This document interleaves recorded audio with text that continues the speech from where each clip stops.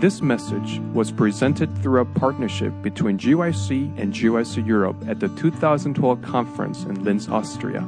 For other resources like this, visit us online at gycweb.org. Let's go in our Bibles to Galatians chapter 5. Galatians chapter 5. When you're there, you can say amen. If you're not there, you can say have mercy. Galatians chapter 5.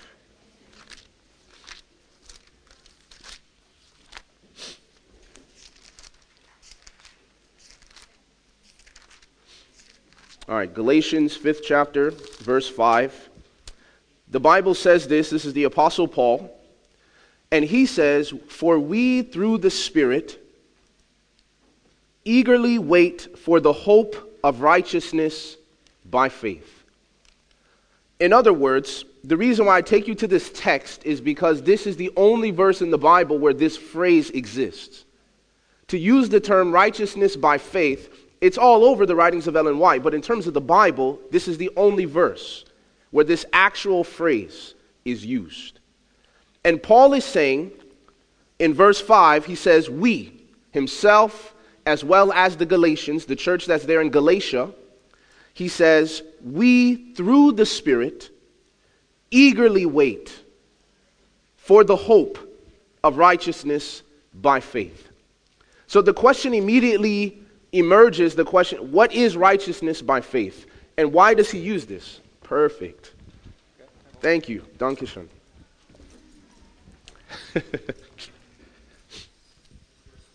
All right. This is exciting. We're going to get started now. Actually, I don't need that yet.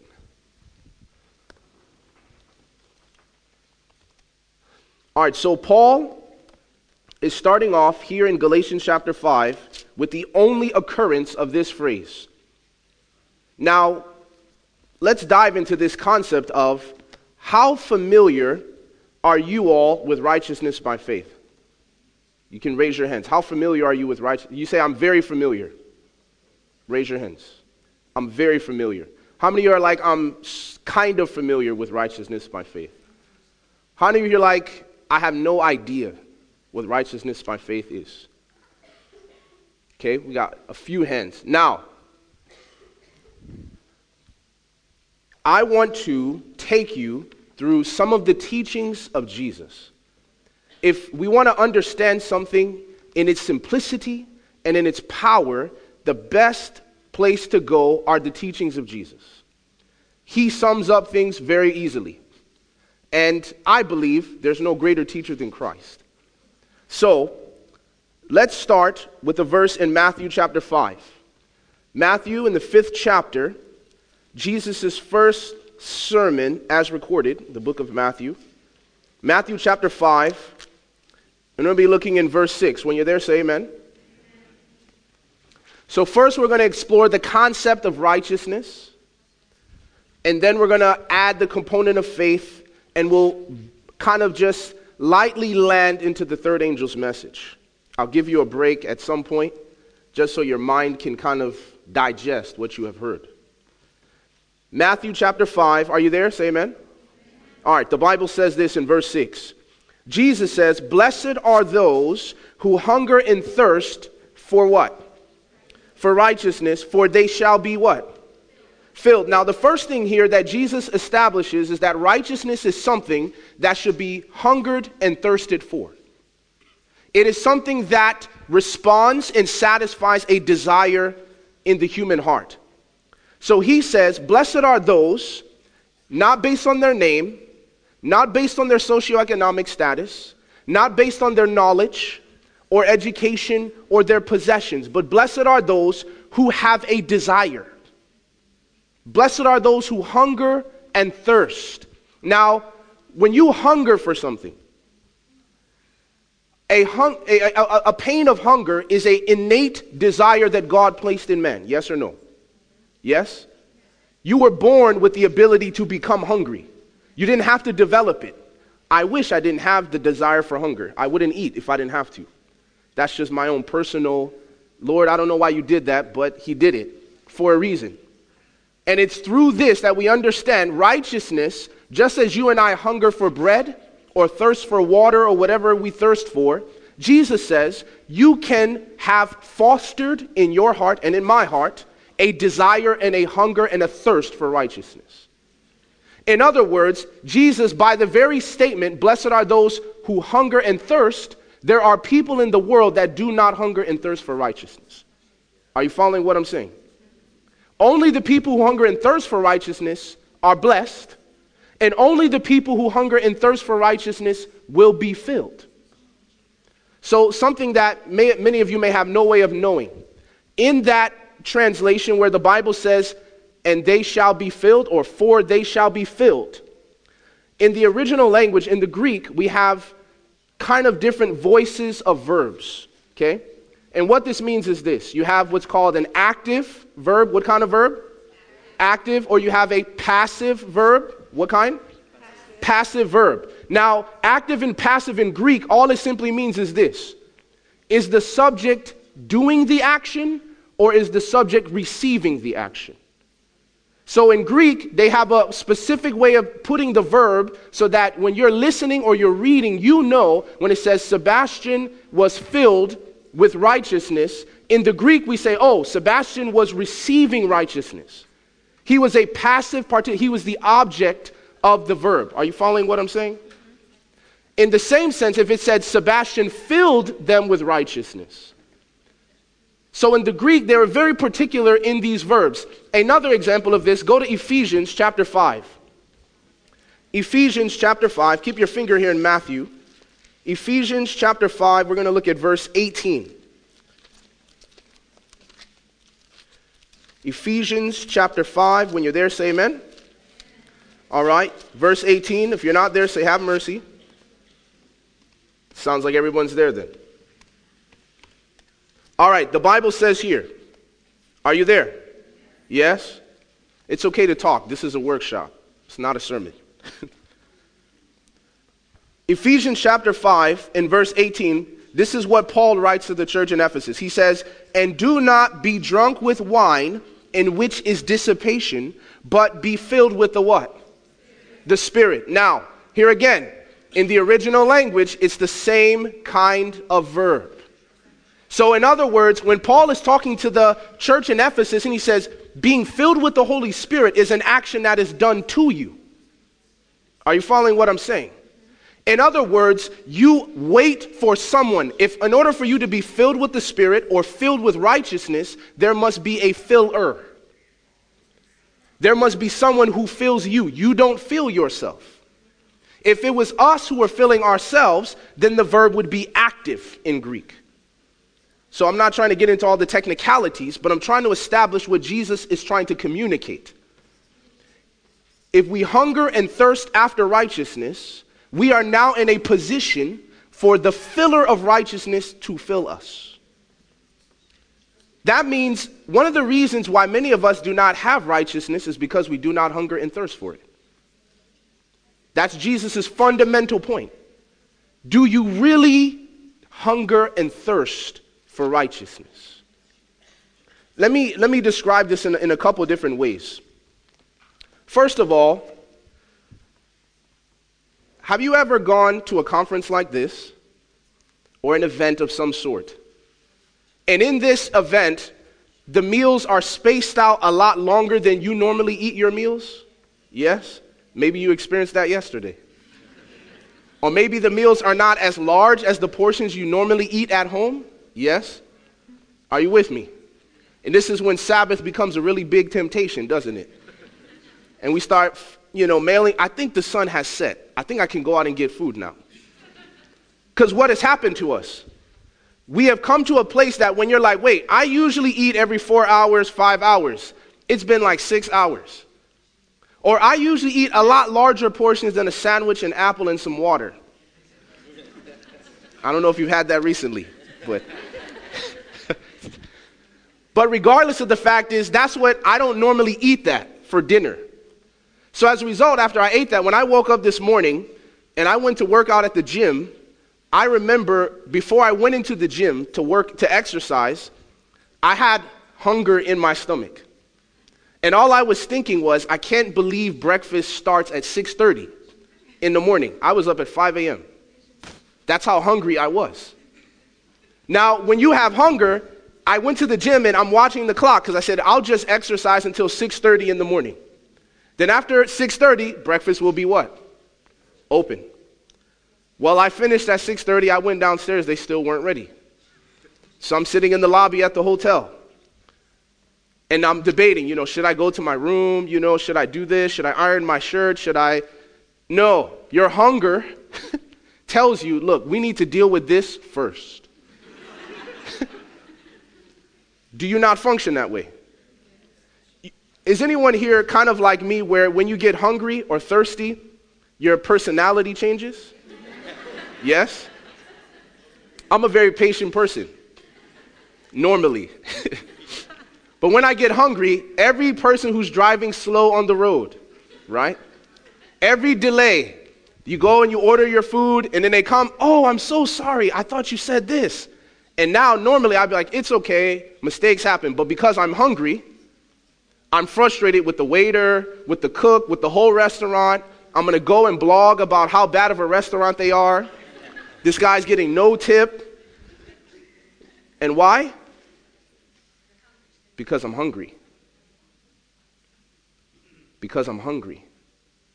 And Jesus says, if you have that kind of hunger, and I have that kind of hunger for righteousness, that we are blessed. And not only are we blessed, that means, when the word says blessed, that means that the favor of God is on your life. And not only is the favor of God on your life, or mine, but he says you will actually be filled. You have now fostered, a desire has been fostered in your heart, and in my heart, or in your spirit, however you want to define it, that will actually meet satisfaction. But you also need to know that there are desires, hungers, and thirsts that you and I have in our lives that will never be satisfied in this life. Some people hunger for the spotlight, and they may never get it. There are people that thirst, right, to be married, and they may never get married. It's true. There are people that hunger in order to be able to preach, or they hunger to be able to be a leader in some sort of movement, and they want to start this in their country. Whatever the case may be, we have hungers and thirsts that may never be filled. But the Bible says in this verse, Jesus says there is at least one desire. That the moment you have it, you're blessed for having that desire. And in being blessed for having that desire, the blessing comes in the fact that you will be not just given a little bit. You won't be just titillated along, the carrot in front of you. Oh yeah, I'm going to hang righteousness right here, and you're just chasing righteousness all around.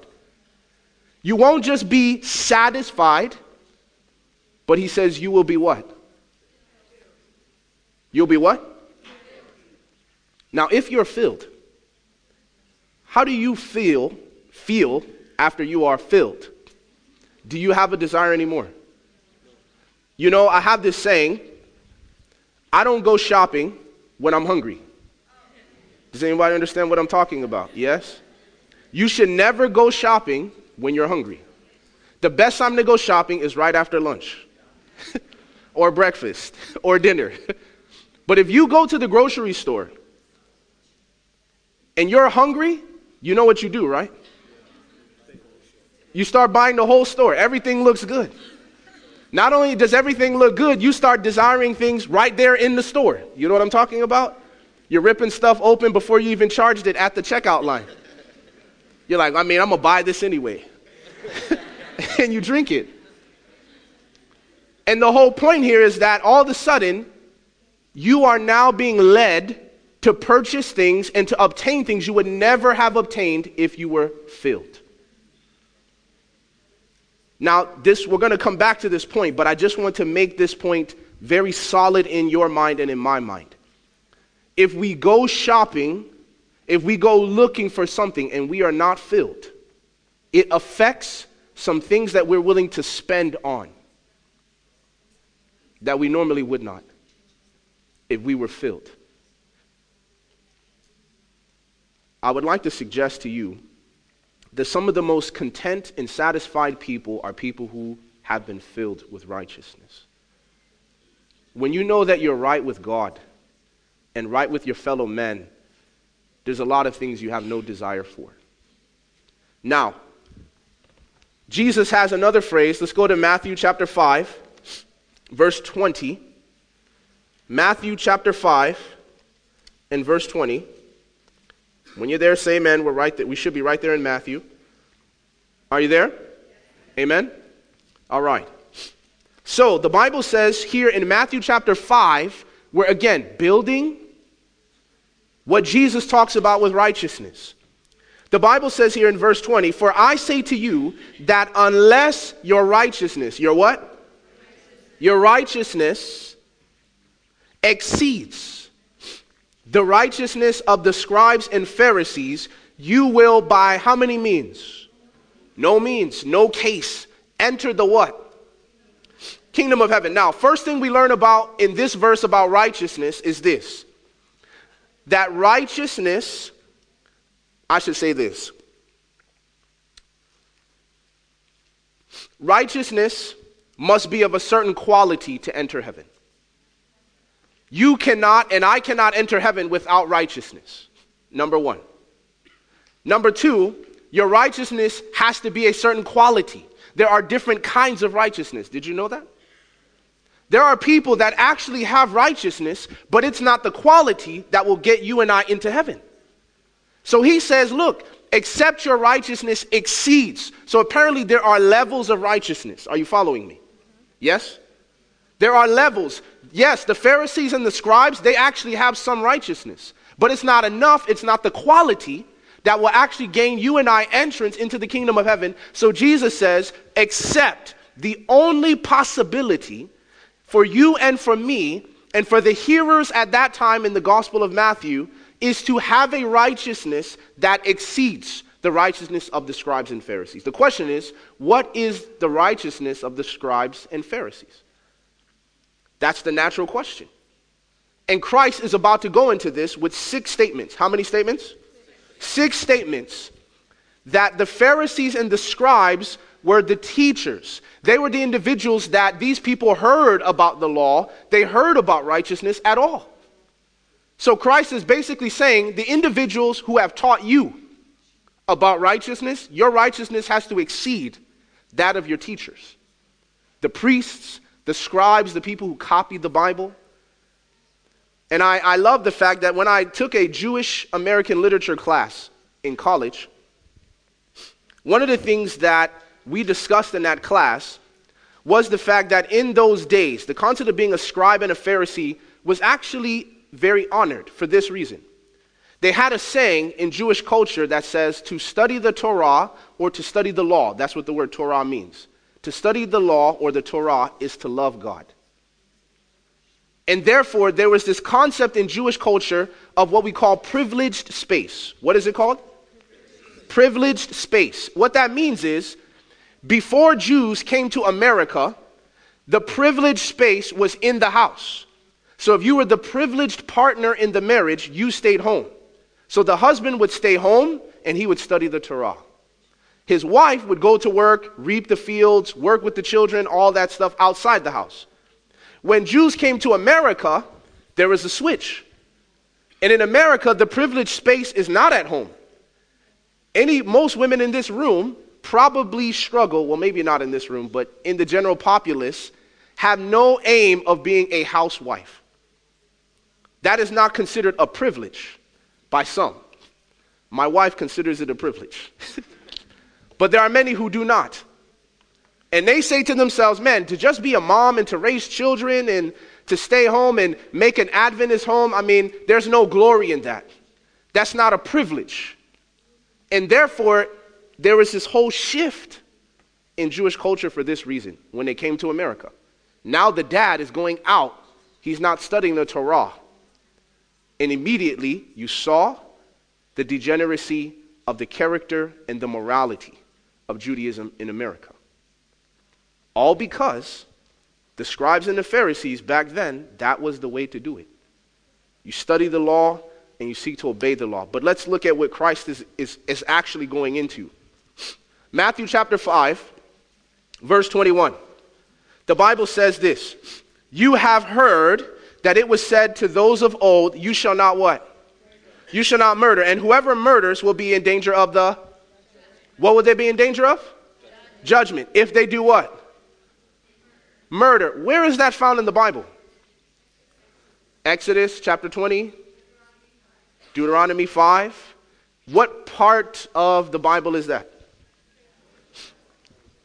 I hear some mumbling, but the Torah, but there's specific portion, right? The 10 Commandments, yes? This is not like the rest of the law. In the ancient times of Israel, there's only 10 laws that can get you killed. And that's breaking the moral law. See, if you did something else, okay, yeah, you're unclean. But if you kill someone, you're going to be murdered. You will be executed immediately. Any breaking of the 10 Commandments warranted the death penalty. 10 laws. And Jesus comes and he says, listen, I want to give you 3 aspects of the quality of righteousness that exceeds the righteousness of the Pharisees. Number 1, the first quality is that the Pharisaical righteousness is external, but the righteousness that will get you and I into the kingdom is internal. Are you following me? Yes? No? Are you lost in the sauce? Okay. People just kind of staring. All right, notice, Jesus says, you shall do no murder, but whoever murders. Verse 22, in your Bibles, the Bible says this, but I say unto you that whoever is what? Whoever is what? Angry with his? Without a cause shall be in danger of the what? Now notice what Christ says here. If you murder, you'll be in danger of the what? Judgment. If you're angry with your brother in your heart, you're also in danger of the what? Do you see that the punishments are the same? Yes or no? In other words, Jesus says, you heard from the Pharisees and the scribes that if you murder, you can be angry, you can be hateful, you can be resentful, you may not like the brother, you can say, yeah, I gotta love you, but I ain't gotta like you. That's what we say. I have to love you, but I don't have to like you. And Jesus says, if you're angry and I'm angry with our brother without a cause, the punishment is the same. See, the Pharisees' righteousness was, did you actually kill him? Let's say you got into a fight, but you didn't kill him. There's nothing wrong with that. I disagree, Jesus says. I'm telling you that internal righteousness, the law is not just about the actual behavior. And for many of us, if we subscribe to the scribes' kind of righteousness, we are trying to manage behavior. And if we're trying to manage behavior, I just want to behave correctly. I want my external life to be appearing pristine in the sight of other people. And in this appearance that I'm pulling up, Jesus says, listen, that won't get you into heaven. You and I, if we're going to enter the kingdom of heaven, we must have a kind of righteousness that is beyond our behavior. But Christ is saying, I'm going to the very motives that would lead to murder. Why is he saying angry? How come he doesn't say, if you are a little uncomfortable with your brother? Maybe you feel a little awkward with your brother. No, Jesus says, if you are angry. Why? Because why eventually would you murder someone? Because you are what?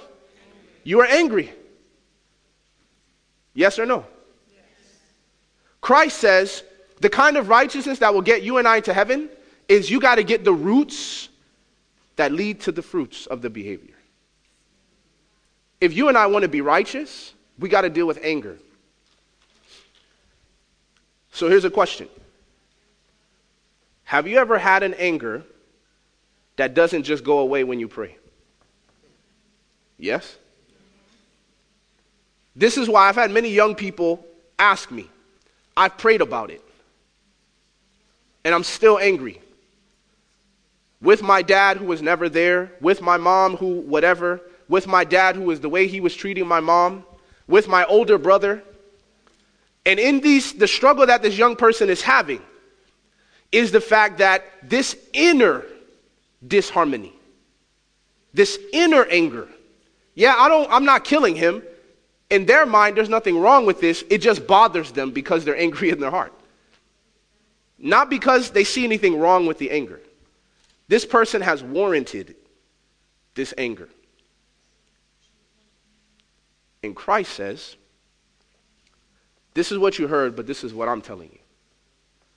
And if you and I are going to talk about righteousness with Jesus, Jesus wants to suggest a righteousness to us that is beyond behavior. You see, how many of you all right now in this room, if you killed someone, you would be shocked? Anyone here? If you lifted your hands and found that the person was not breathing because of what you did, you pushed them, you punched them, you were wrestling, you were choking them, or whatever the case may be, and you were so angry, but you're like, I'm not trying to kill them, and all of a sudden you murdered them, and you realize the person is dead. Many of you raised your hands and said, I would be shocked.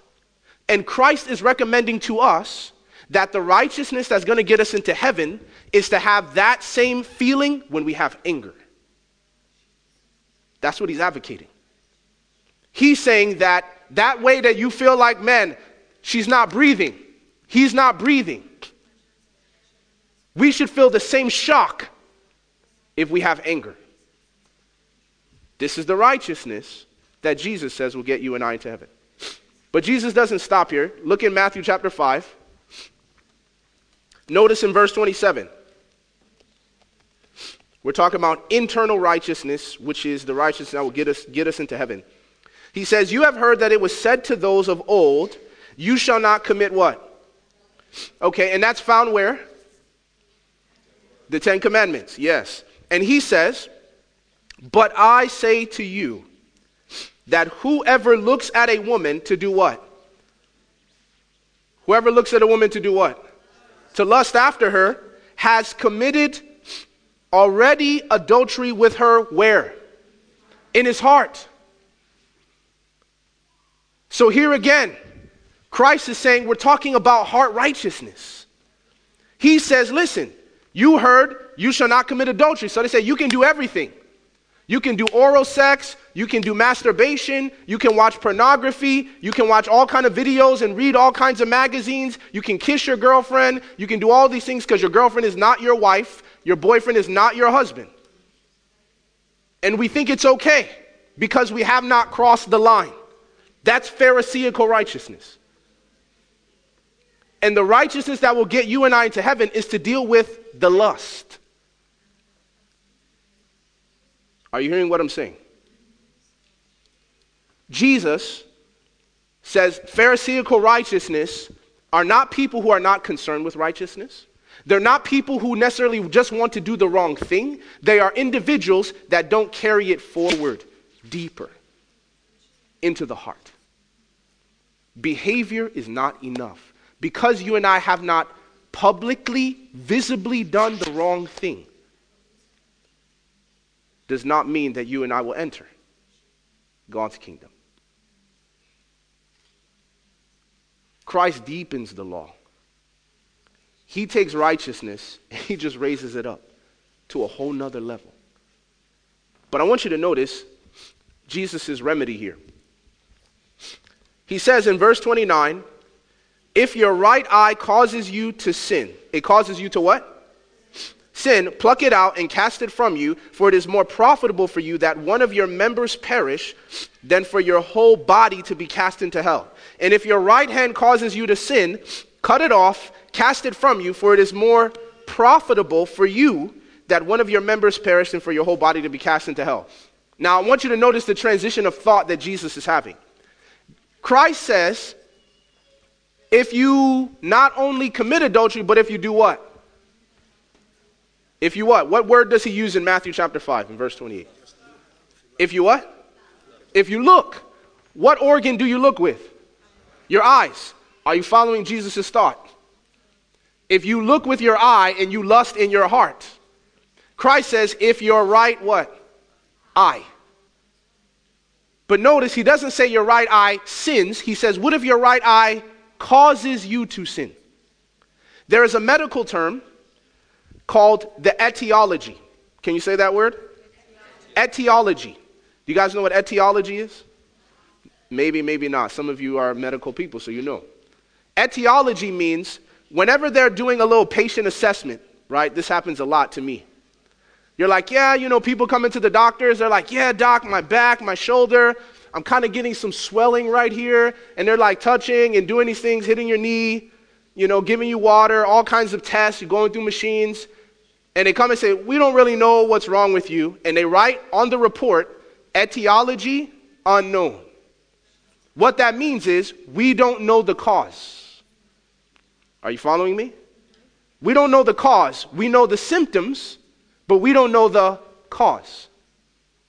So now Christ says, if you're looking at a woman and you're lusting in your heart, your right eye, he says, causes you to sin. There's nothing wrong with your right eye, yes or no? Is it bad in and of itself? Yes or no? So if there's nothing wrong with your right eye, but he says something that normally is advantageous to you. You get to look around, you get to see, appreciate beauty, color, read music, play basketball, whatever the case may be. Your right eye is useful, but he says if it causes you to sin. But notice it's your right eye, not your brother's right eye, yours. This is internal. If your right eye, he says, causes you to sin, then you should pluck it out. Notice he didn't say pluck out the sin. He didn't say if your right eye causes you to sin, pluck out the sin. You know what Jesus tells us to do? Pluck out the eye. But you're like, Lord, the eye is good. Yes or no? Now, Christ is not advocating blindness or any of those kind of things, so let me just be clear. But this is what Jesus is saying.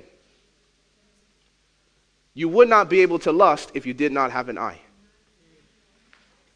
Yes or no? In other words, there are good things in your life and in mine that can be used for bad ends and purposes. And Christ says, if that ever comes into your experience or mine, we should get rid of the good thing. And it will never happen again. In other words, he says, pluck out your right eye, but he doesn't just say pluck it out. He says, pluck it out and cast it from you. So in other words, you're like, well, Lord, what if I take out my right eye and potentially I could use this thing again, right? So you get formaldehyde, put it in the jar, screw on the top and put it on the shelf. There's my right eye. And one of these days, I'm going to get that eye back and I'm going to be able to do what I was doing before. But Christ says no. Sin is so bad that we should take away the thing that even makes it possible to sin. Get rid of it altogether. Cast it away from us. To the degree that he says it should perish. So what am I saying?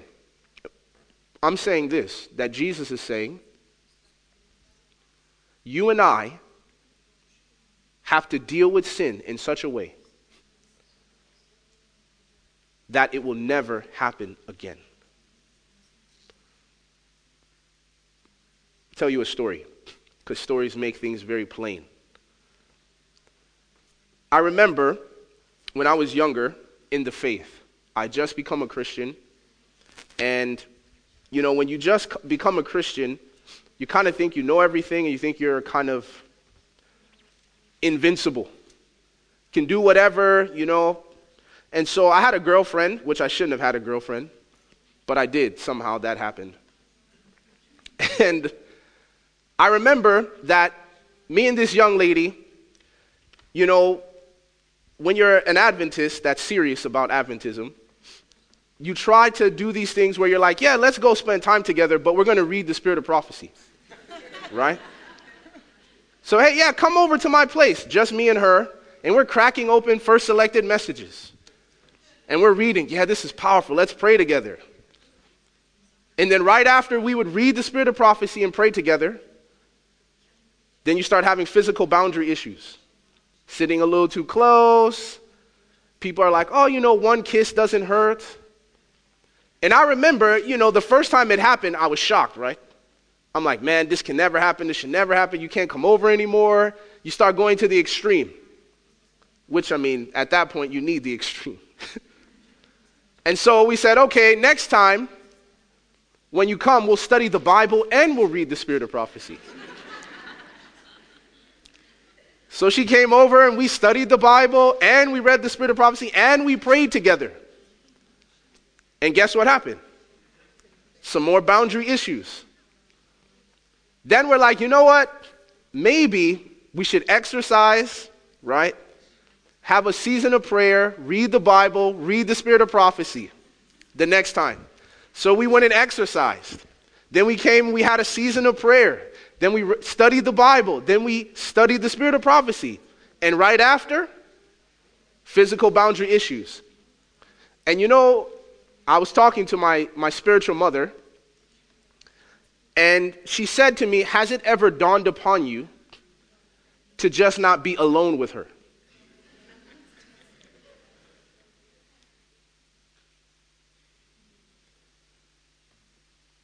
And it was like, eureka. That's a great idea. But you know why that never entered my mind? Because I didn't want to make it impossible for it to happen again. Are you following what I'm saying? I wanted to take it out, but put it in the jar.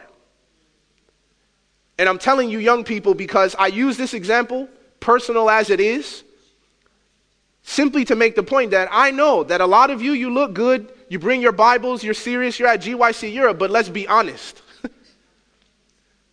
You're doing the same stuff I'm doing. And we know how to make it look righteous, and then we go in public and we're insecure about our relationship. We're afraid people are going to ask some questions that we feel like is none of their business. But what are you doing in a Christian relationship that people can't know about? Yes or no? What are you doing?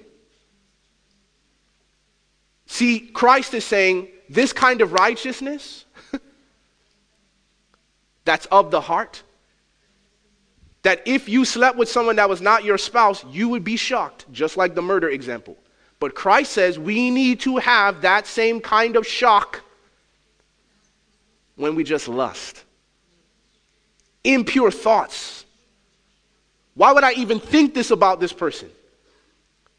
And the same way that if you slept with someone that was not your spouse, you would be on your knees repenting. You wouldn't even want to see them. You would try to avoid them at all cost. But we have an impure thought. Christ says, how do you think it got to that place?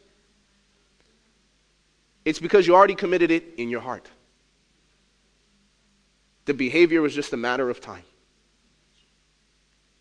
Just missing opportunity. And righteousness, Christ says, that will get you and I into heaven has to be internal. Has to be internal. This is making sense. All right, let's see how we're doing on time. All right, we'll have 5 more minutes and then we'll take a break. Let's look in the second quality of righteousness we're going to talk about today. We'll start in verse 38, Matthew chapter 5, verse 38.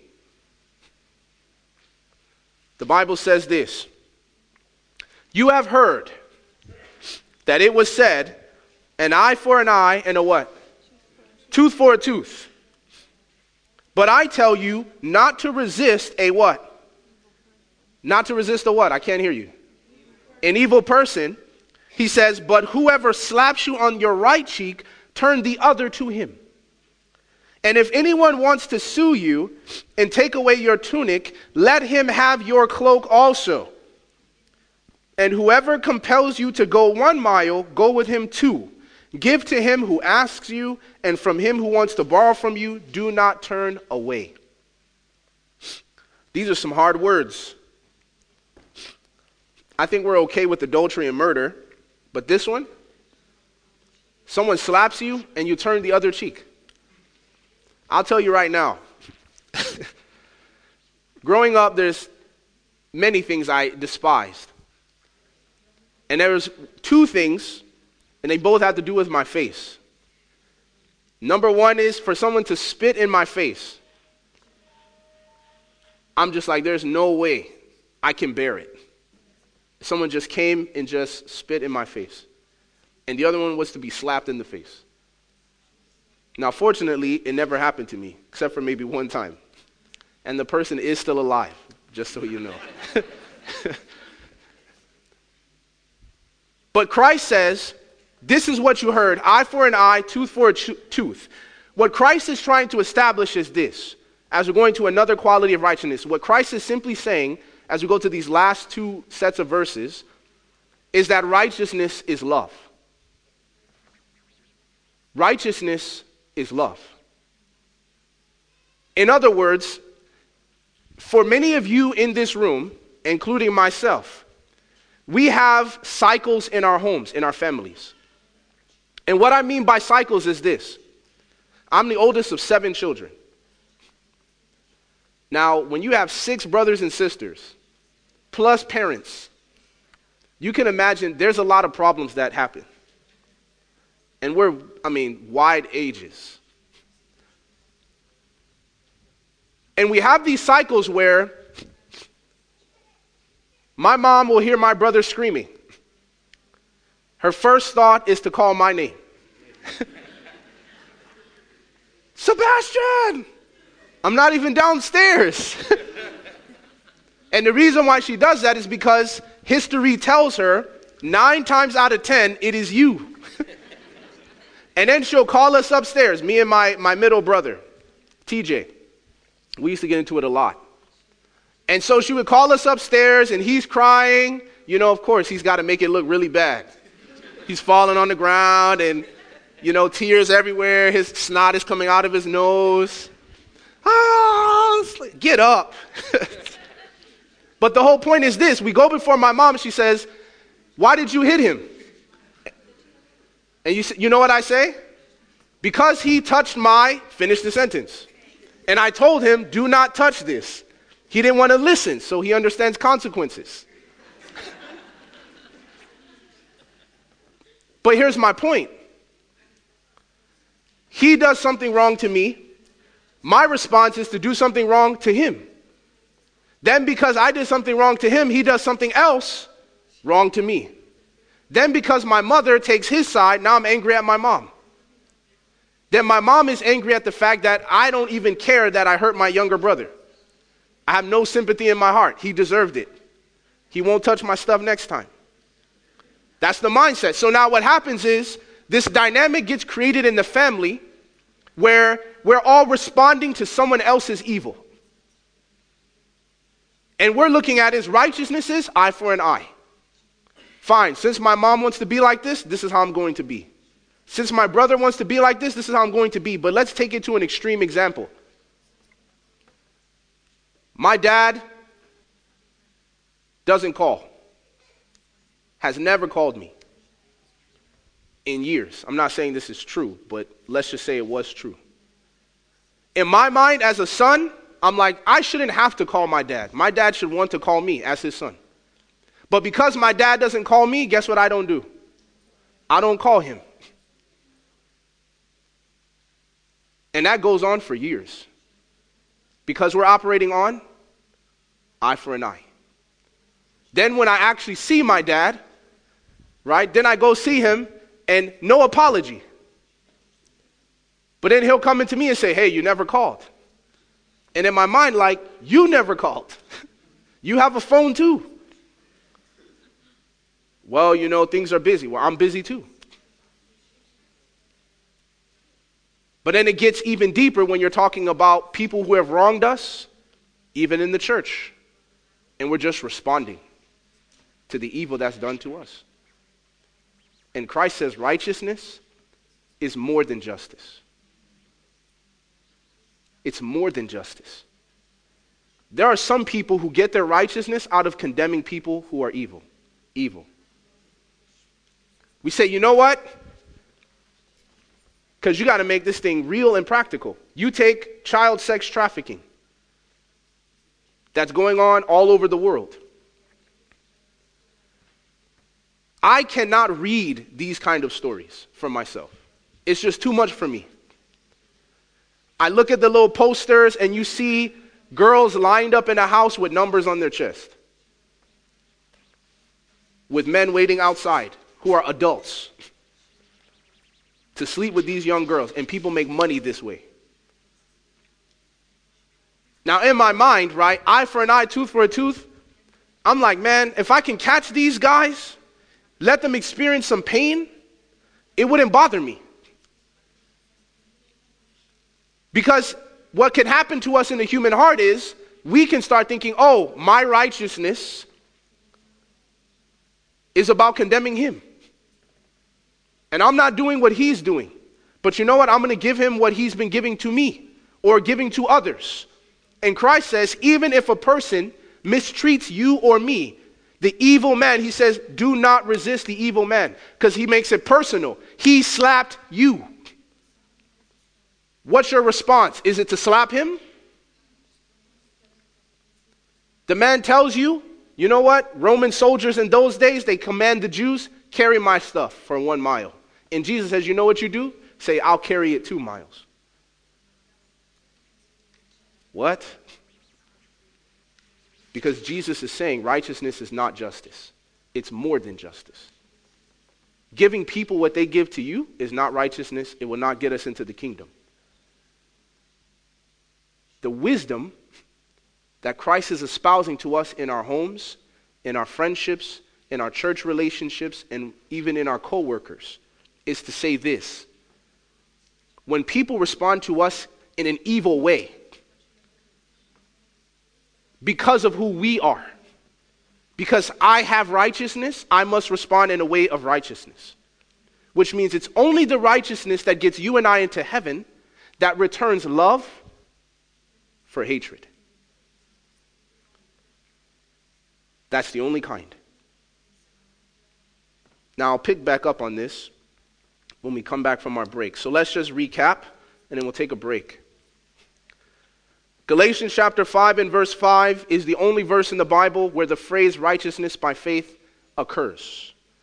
Number one. Number two, we looked at the fact that we want to look at righteousness according to the teachings of Jesus. And Christ tells us that if we are going to enter the kingdom of heaven, we need to have a righteousness that exceeds the righteousness of the scribes and of the Pharisees, which we said, number one, it is an internal righteousness. Number two, it is a righteousness that is love. Always, no matter how we are treated. We do what we do because of who we are, regardless of who they are. Then he goes on to say, as we looked at in Matthew chapter 5 and verse 6, that righteousness is something that ought to be desired, and that desire should be fostered in us, and that desire is a condition for being filled with righteousness, and that there is no righteousness that we can obtain within ourselves. We must be filled. That means it must be done to us. We cannot do it to ourselves. Someone external to us has to fill us with righteousness.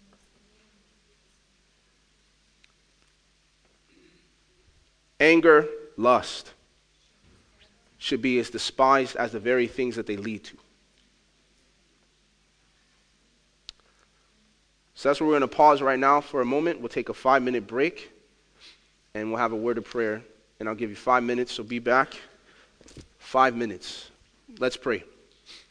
Father in heaven, we pray, Lord, for your Spirit to guide us and to lead us, to give us understanding, and to continue, Lord, to foster that desire in us for righteousness. Thank you, Lord, for your word and for Christ and his teachings, and the way that that speaks to our hearts. Revive us again is our prayer in Jesus' name. Amen. All right, 5 minutes. We'll start back up again. All right, let's pray.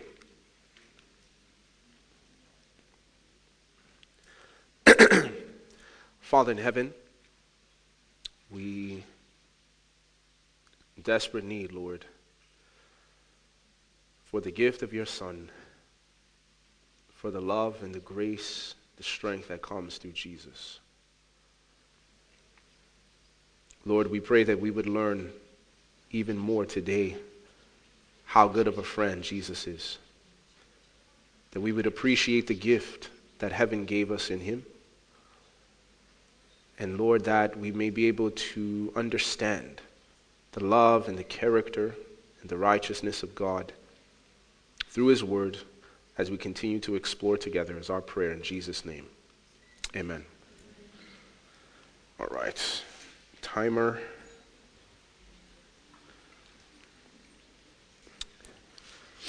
All right. So,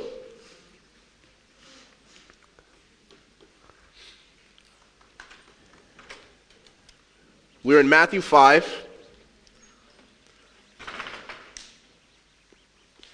And we're going to continue in the book of Matthew for a little bit. And we're going to go to Matthew 6, verse 33. We have a lot to cover. And I think our seminar is over around 12. Yes, 12. Okay. So we got to make some ground. Matthew chapter 6 and verse 33. We're talking about righteousness. So let's see if you guys remember. First thing we talked about, Matthew chapter 5, verse 6. Righteousness can be what? According to Matthew 5, verse 6. We can be filled with righteousness. What else? We can desire righteousness. Very good. And what's the condition of being filled?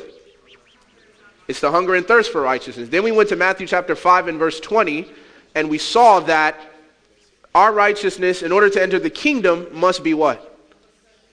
Exceed that of the scribes and the Pharisees. And we realize that the righteousness of the scribes and Pharisees is what kind of righteousness? External. It's all about managing our behavior. And Jesus advocates an internal righteousness, and we ended on the fact that righteousness is what? It is love. So, Matthew chapter 6. Matthew chapter 6, verse 33. We know this verse very well. Jesus is talking about not worrying. And this is what he says. But seek first the kingdom of God and his righteousness, and all these things shall be added to you. Now notice, first of all, in this verse we see that righteousness is something that should be sought. We talked about hungering and thirsting, yes? So it's one thing to hunger and thirst, it's another thing to seek. See, I can be hungry, but if I don't get up and look for food, I will starve to death. Yes or no? Yes, same thing with righteousness. It's not enough for me to want to be righteous, I have to seek. But notice, the Bible says in Matthew chapter 6, verse 33, that it is God's righteousness. So this is a whole nother thing that Christ, before we're talking about the righteousness that exceeds the righteousness of the Pharisees and the scribes, we're talking about hungering and thirsting, we're talking about internal righteousness. Righteousness is love, and then Christ says, you need to seek God's righteousness. In other words, the righteousness that you and I ought to possess and ought to seek should be the righteousness that God possesses. In fact, it's not even ours. It's his righteousness, not mine. You see, if I told you, go to the parking lot and go get my car, it's still my car, is it not? Yes? So if you're seeking God's righteousness, is it yours? No. It's his righteousness, but he gives it to you somehow. So he says, and in fact, seeking God's righteousness should be a priority, not just a priority, first. We should seek first the kingdom of God and his righteousness. Now, the promise here is, if we seek righteousness first, we get the things that people in the world seek for. All these things that they look for. What are you going to eat? What are you going to wear? Christ says, God will add that to you if you seek righteousness. Now, let's go to John chapter 16. John chapter 16. These verses are not as intense. John chapter 16. We're still in the teachings of Jesus. John chapter 16, we're starting in verse 7.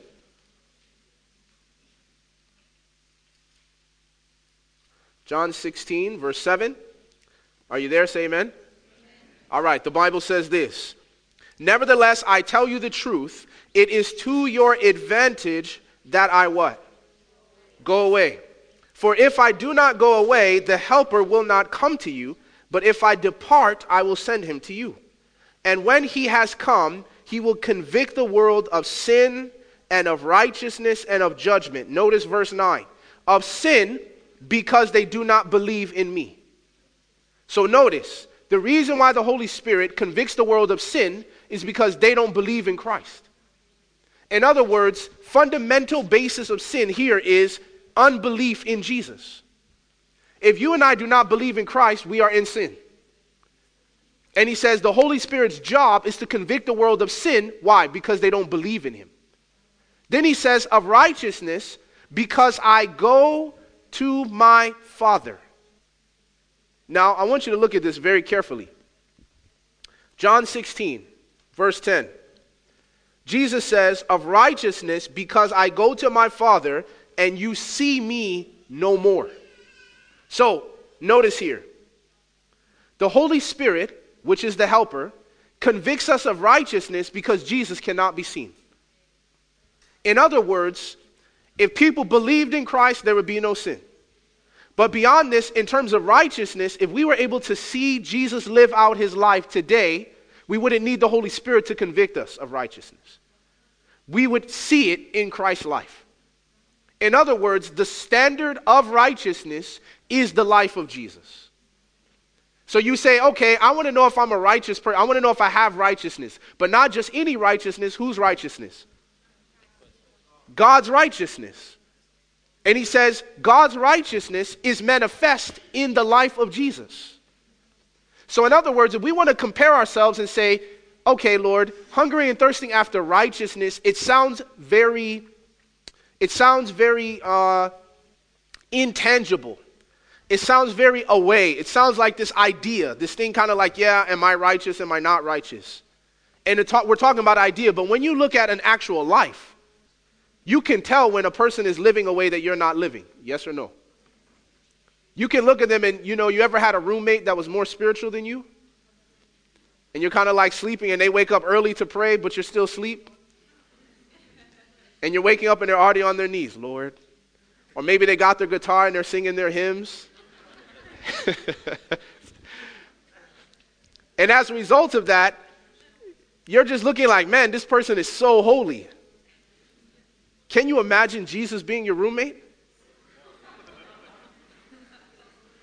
Every time you wake up to go to the bathroom in the middle of the night, he's outside in prayer. You're just like, Lord, I'm so far. I'm so far. I'll wake up to use the bathroom. I won't wake up to pray. And Christ, the Bible says that the Holy Spirit's job is to make Jesus your roommate and my roommate. Because we don't see him. So that as you and I are living, the Holy Spirit says Jesus wouldn't do that. That's not right. I'll give you an example of how the Spirit was working on my heart, even this week. I got here on Wednesday to Vienna, and KLM Airlines, they lost my luggage.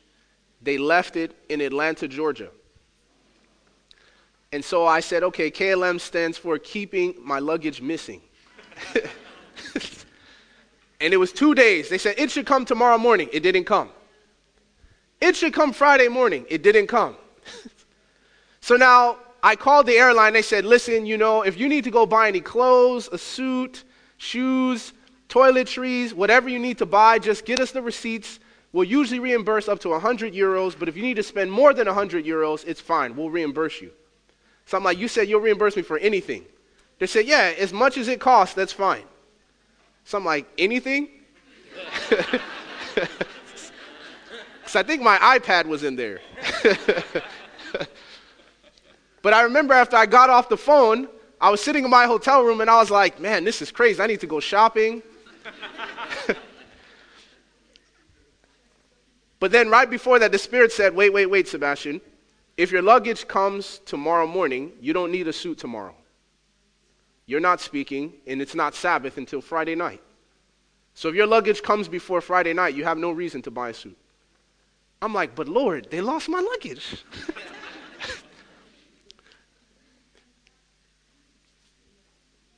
But in that moment, the Holy Spirit was speaking to my heart and saying, Sebastian, what is the Christian thing to do?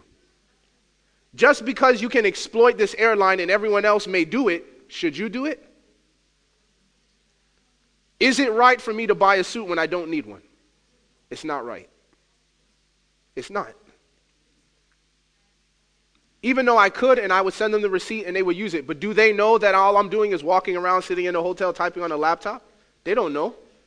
They just look at the receipt and they say, we lost this guy's luggage for 3 days. Our fault. We'll send the money. But God knows. And when Jesus is your roommate, you're just like, man, I can't do that. So I had to pray and I said, okay, Lord, here's the deal. If I don't have my suit by Sabbath, praise the Lord, my luggage came. But I said, if I don't get my suit by Sabbath, then I'll buy a suit. It's legitimate. Because, when Elder Finley called me up on stage, if I didn't have a suit, we would have had a problem. I would not have come on stage. And he and I would have started arguing. But the whole point is this, is the fact that the Holy Spirit's job is to bring us an understanding of righteousness because we are not able to see Jesus live in 2012. We lose a lot by lacking in a life example of how righteousness looks. My sister was telling me, she's not a Christian, but even in the world, she's like, I'm so tired of guys that are just interested in one thing. I'm so tired, and then, people have complaints about all kinds of different things in society, and you realize people just want to see a person's life that is moral. They want to see a person's life who is honest. It's almost like you can't find a marriage where there hasn't been infidelity. You can't find a pastor that hasn't had some struggles. You can't find individuals, perhaps in the conference or in the leadership or structures of the church, that you're like, who isn't actually faithful to the Adventist message the whole time? It seems so few. And as a result of that, you can imagine that Christ came not so that his life would be the only life that we look at and say, wow, that's righteousness, I want to be like Jesus. That's ultimately the goal. But Christ wants that life lived out in you and in me, so that people can say, I had issues with Christianity until I met you. And I realized the power, the pleasantness, and the joy of a Christian life. And I'll tell you one thing very clearly before we move on to the next text, is oftentimes, as I do ministry on a secular university campus, and they claim, these students come and they have arguments lined up as to why they don't believe in the Bible, as to why Jesus never really existed, at least not the Jesus that we preach. And as they're lining up with the arguments, and you're like, okay, Lord, I need to figure out more intellectual arguments to respond to them. But immediately what you find out is, as I dig into their lives and we go back and forth, I find out that they were bullied at a Christian school. You find out that this lady's son was mistreated by some other kids at a Catholic academy. You find out that this guy's son got into homosexuality at an Adventist school. And then as a result of that, then we're like, man, people don't care for Christianity. And the greatest argument against Christianity are Christians. So this is why Gandhi will say, I like your Christ. I don't like your Christians. Gandhi was this close to becoming a Christian. And everything he did was based on what we just read in Matthew chapter 5. And he told the Christians that. One of my favorite interviews with Mahatma Gandhi is the fact that when Life magazine came to interview him the second time, it was during World War II, and Hitler was, rifling through Europe. And Life magazine came to Gandhi and they said, Mr. Gandhi, so we know you advocate active passive resistance. And no eye for an eye, no tooth for a tooth. Turn the other cheek, et cetera, et cetera. Would you advocate that with Hitler? And Gandhi said, of course. And then the reporter looked at him and said, well, don't you think many people would die, many lives would be lost? And Gandhi looked at the reporter and says, are not many lives lost now? And then he said these words. He says, you don't show a man his evil by returning evil to him. You give him a reason to be evil to you again. You show a man evil by not giving him evil, but showing him the blood that comes when he is evil. And as I thought about this, and I'm thinking, all of this based on Matthew chapter 5. That he says, I think what Jesus is talking about, and really, he's going to the cross of Christ. Jesus didn't show us our sin by fighting us. He didn't show us our sin by resisting us. He didn't show us our sin and our wickedness or the goodness of God by embarrassing us. He did it by doing nothing. I'm going to show you what you will do if I give my life into your hands. And when God says, you know what? Your will, Pilate. Your will, the Jews. Your will. And when things go your way, what is the result? Jesus dies. That's the result. When humanity is in complete control and God decides, I'm out of this. And he forsakes Jesus. But that is one of the most powerful lessons of Jesus' cross. He doesn't show us our sin and the goodness of God by making us bleed, but by letting us make him bleed. And the irony is, our evil to him is what saves us. That's the crazy thing. He was there because Pilate was a coward. He was there because the Jews were jealous. He was there because Judas was greedy. Those are all true, but at the same time, he was there because the Bible says it pleased God to bruise him. At the same time. So in the life of Christ, we find the perfect example of righteousness. But we're talking about righteousness by faith. And not just any righteousness, we're talking about God's righteousness. Now, let's go forward so that we can get to the third angel's message. Let's go to Acts chapter 10, verse 35.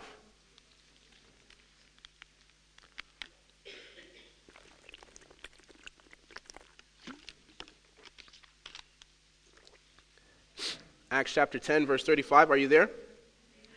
Amen? All right. The Bible says this. And I'm not there. Have mercy. It says this, but in every nation, how many nations? Every nation, the Bible says, whoever fears him and works what? Works what? Whoever fears God and works righteousness, the Bible says, is accepted by who? By him, capital H, yes? So notice this. If you fear God, I fear God, and we work righteousness, the Bible says, no matter our nation, no matter our culture, no matter our age, no matter our gender, we are accepted by God. In other words, righteousness is the means by which you and I gain acceptance with Jesus. This is what Peter is saying.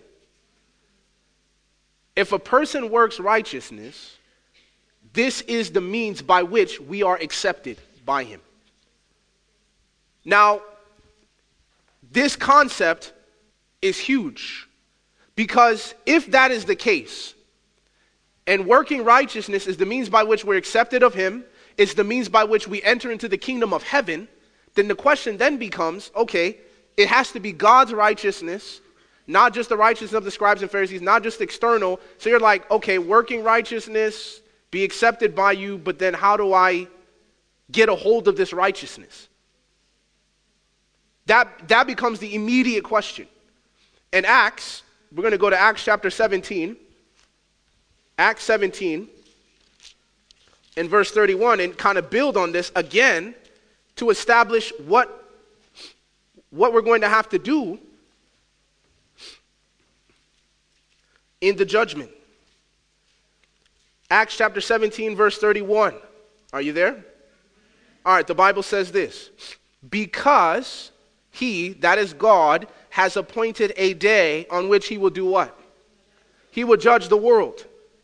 Is that the whole world? Yes or no? That's the world. Literally everyone in the world. He will judge the world in what? In righteousness by who? The man whom he has ordained. He has given assurance of this to all by raising him from the dead. Who is risen from the dead? Jesus. So who is the person by which God will judge the world? Christ. The person who is the judge is the person who has lived up to the standard of the judgment. So Christ can look at you and I and say, you can't say, well, Lord, I'm a human being. Jesus says, I'm a human being.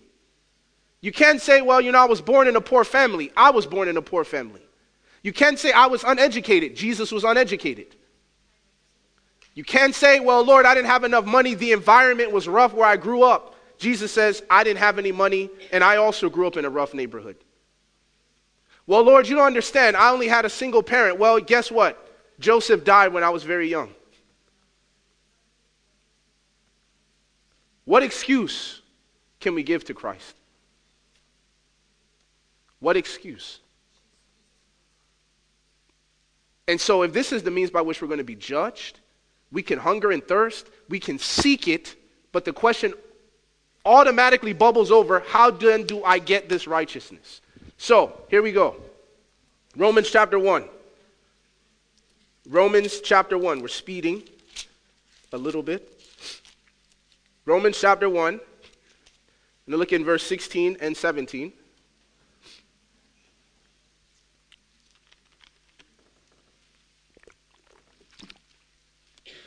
Are you there? Say amen.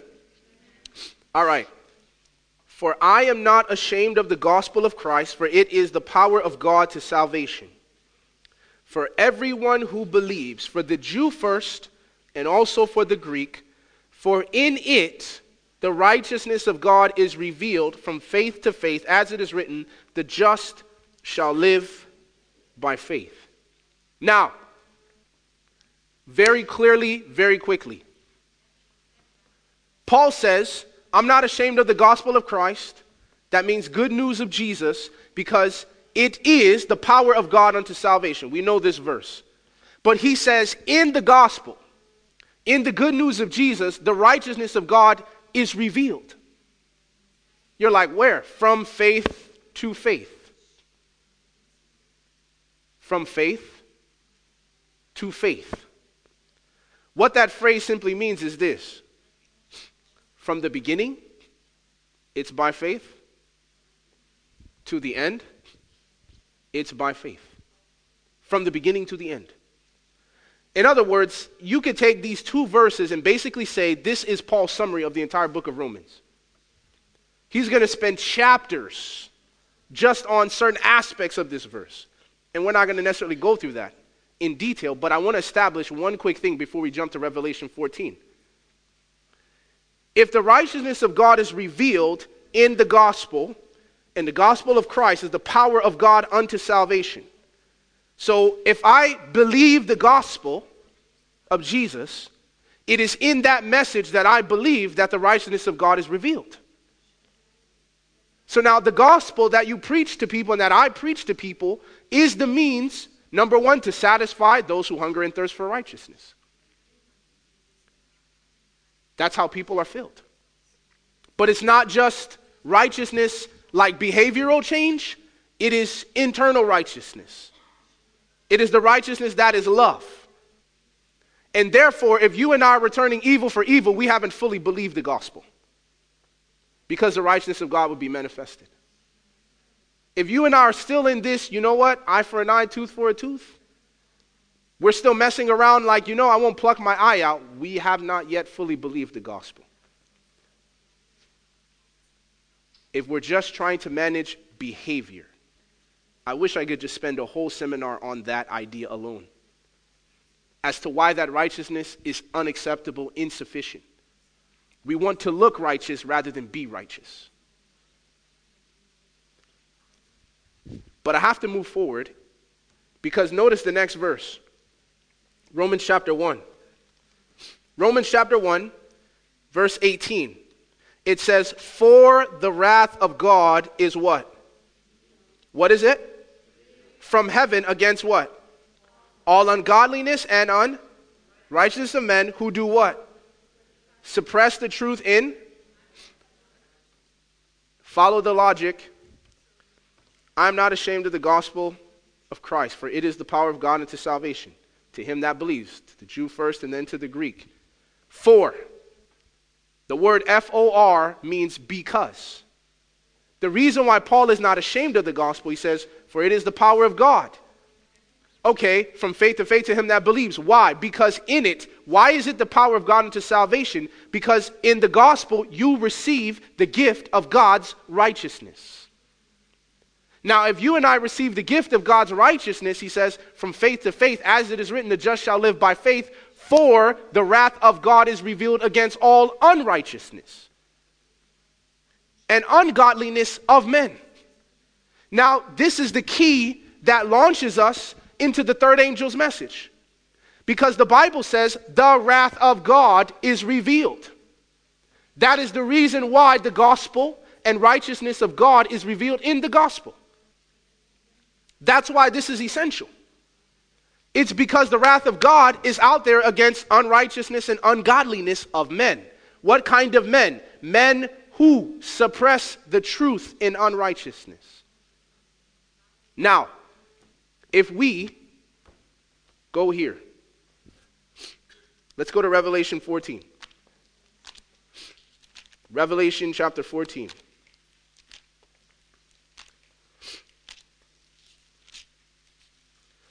Beginning in verse 9.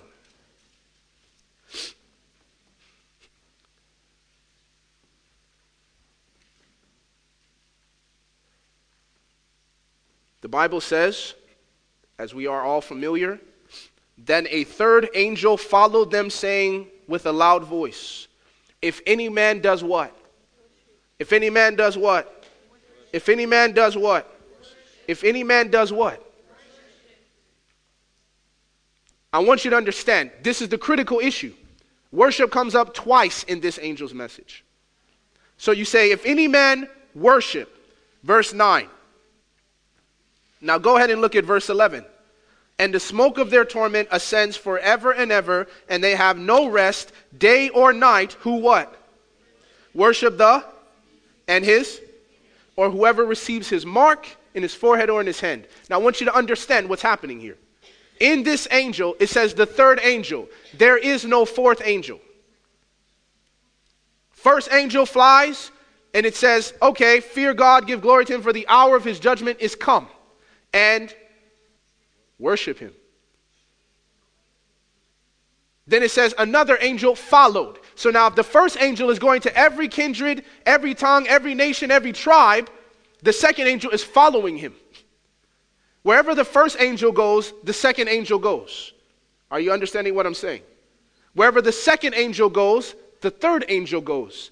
The problem is, in the Bible, after this message, is just reaping. This is it. There is nothing after this. The third angel is the last angel. And his message twice. The issue is one of worship. He says, if any man, I don't care who you are. I don't care how much you know. I don't care how long you've been in the church. If you or I worship the beast or his image. Let's read it. If anyone worships the beast and his image and receives his mark on his forehead or on his hand, he himself shall also drink of the wine of the what? The wrath of God, which is poured out full strength into the cup of his indignation, and he shall be tormented with fire and brimstone in the presence of the holy angels and in the presence of the Lamb. Now, here we go. Now I have to go to just autopilot mode. And this is when I just basically start preaching. I'm assuming you're Adventist, so I don't have to necessarily go into all the details of the symbols. First of all, the third angel's message says, if any man worship the what? The beast. Who is the beast? Who is the beast? You guys are whispering like, like you're Catholic. It's like, the beast. We can't deny it. Who is the beast? The papacy. Now, understand that the beast power is a composite power from Daniel chapter 7. Yes? He's got the body like a leopard, the head of a lion, the feet of a bear. So at this point in time, he is the conglomerate of all these different things. But we saw in Daniel 7 that this dreadful and terrible beast, the little horn, arose on top of the beast. Oh, that's my alarm. Now, this little horn is now transitioning pagan Rome to papal Rome. Now, as papal Rome, the question is not of the beast, is not religion and state. The issue of the beast is church running the state. You see, the fundamental issue here with the beast is that the beast says, in order to enforce our decrees, to make you moral, to make you religious, we're going to use human law and strength. We're going to use torture. So the Catholics, they come in on a mission. They say, look, if you don't accept the Catholic Church as the true church, we're going to wipe out your whole island. No, we're not going to accept your religion. So they wipe out their whole island. That's what they did. But this beast power is the church running the state. And worshiping the beast is not bowing down and prostrating and saying, I'm worshiping before the Pope or Catholicism. That's not what it means to worship the beast. The spirit of the Antichrist, according to 1 John chapter 4 and 2 Thessalonians chapter 2, is someone that was inside, apparently had a relationship with Christ, but Antichristos in the Greek means in the place of Jesus. You see, who is Christ? The word Christ, Christos, is the Greek transliteration of Meshach, which means the anointed one.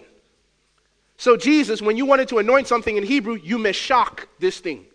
So when they took the tabernacle and Moses was done, Aaron went in and anointed every article of the sanctuary. The Hebrew word is Meshach. That's why the sanctuary is compared to Jesus, and this is why Jesus had to be baptized with the Holy Spirit. Every part of him was anointed, just like the sanctuary. And it was after he was anointed that the presence of God came into the sanctuary. It's crazy stuff. Now in the New Testament, you say Christos, the Christ, has to do with salvation, the means by which sin is taken away. Now, the beast says, I'm going to come in the temple of God, showing myself to be God as if I am God. That's 2 Thessalonians chapter 2. So here you have Antichrist in the place of Jesus, a person who's in the temple of Jesus showing himself as if he is Jesus. He's God.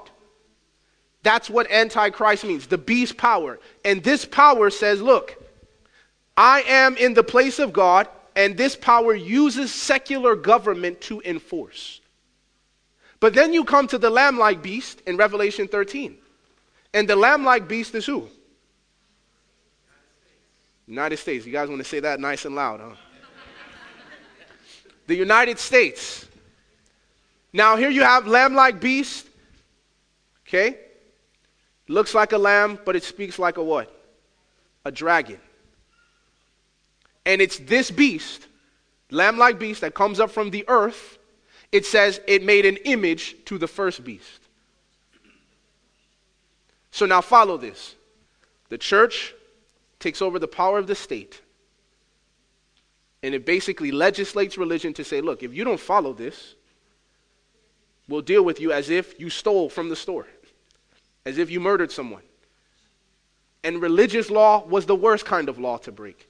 Now you come to the lamb-like beast and he says, I'm going to make an image to the beast. Now the question is, what is the beast? The beast is the church running the state. Now you have in America, what then is the image of the beast? So now we come to America and you say, well, Protestants, they left Europe to come to America to find religious freedom, freedom from a pope, freedom from a king, all that stuff. And then as a result of that, they come to America thinking, all right, we're going to start this whole new religion, but Protestantism when it begins to use the power of the state to enforce its religious laws, it becomes an image to the beast.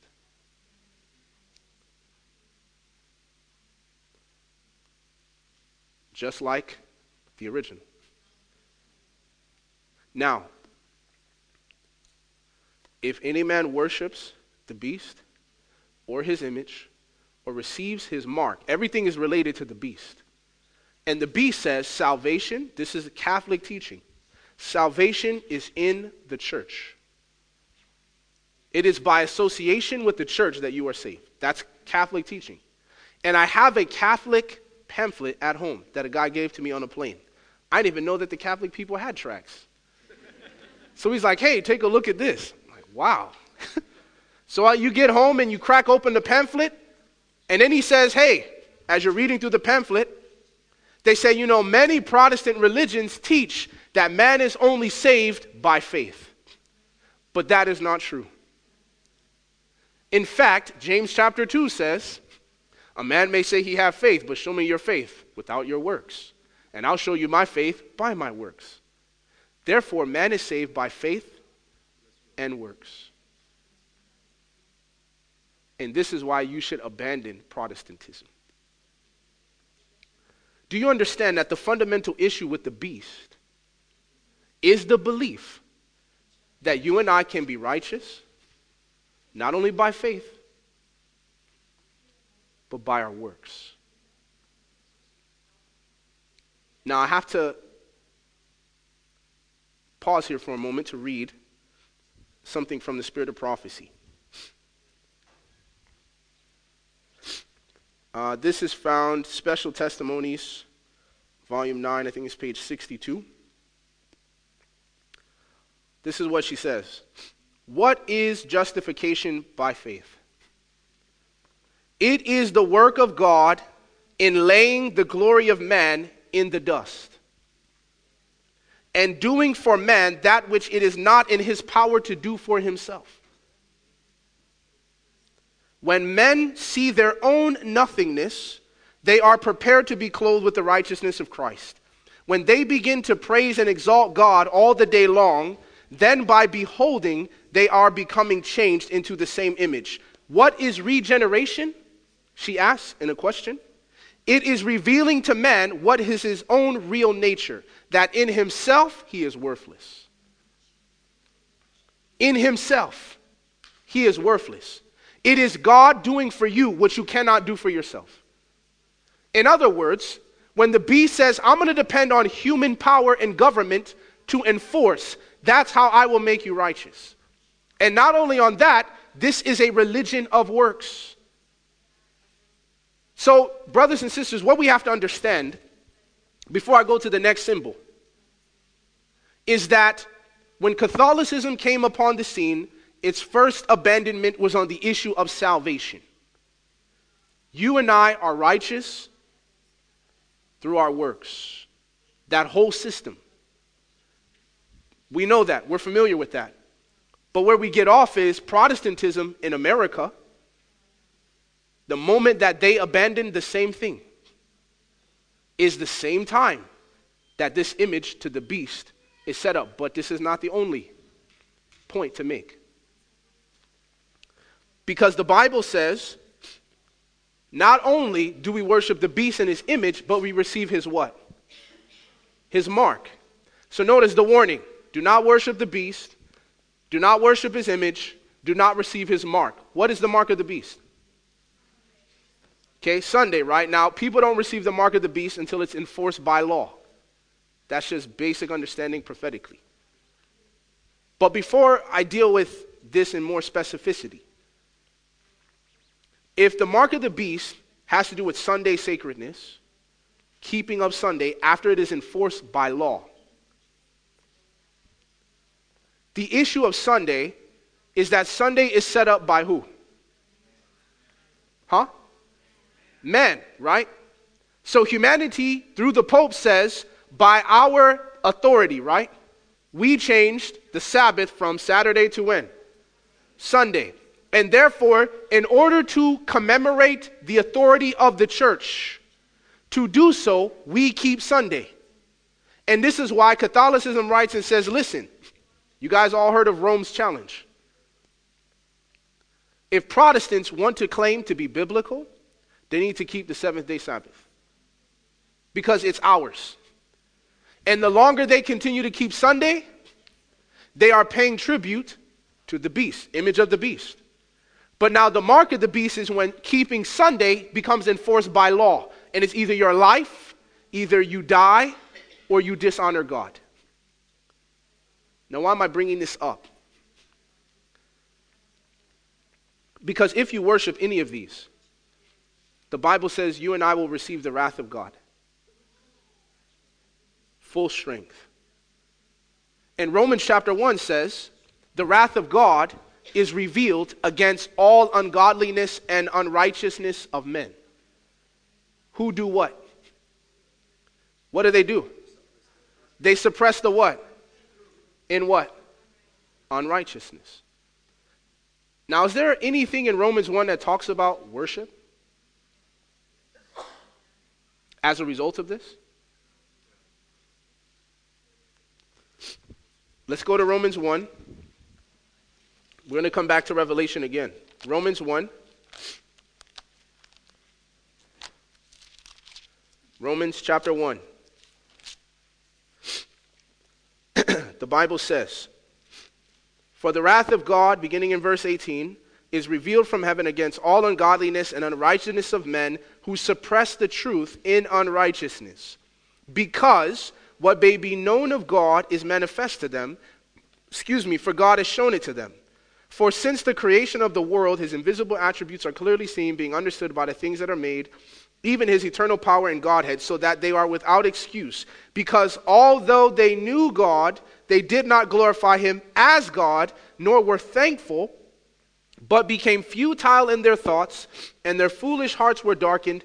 Professing to be wise, they became fools, and changed the glory of the incorruptible God into an image made like corruptible man, and birds and four-footed animals and creeping things. Therefore, God also gave them up to uncleanness in the lusts of their hearts, to dishonor their bodies among themselves. Now, what I want you to do, after we go through this, look at verse 28.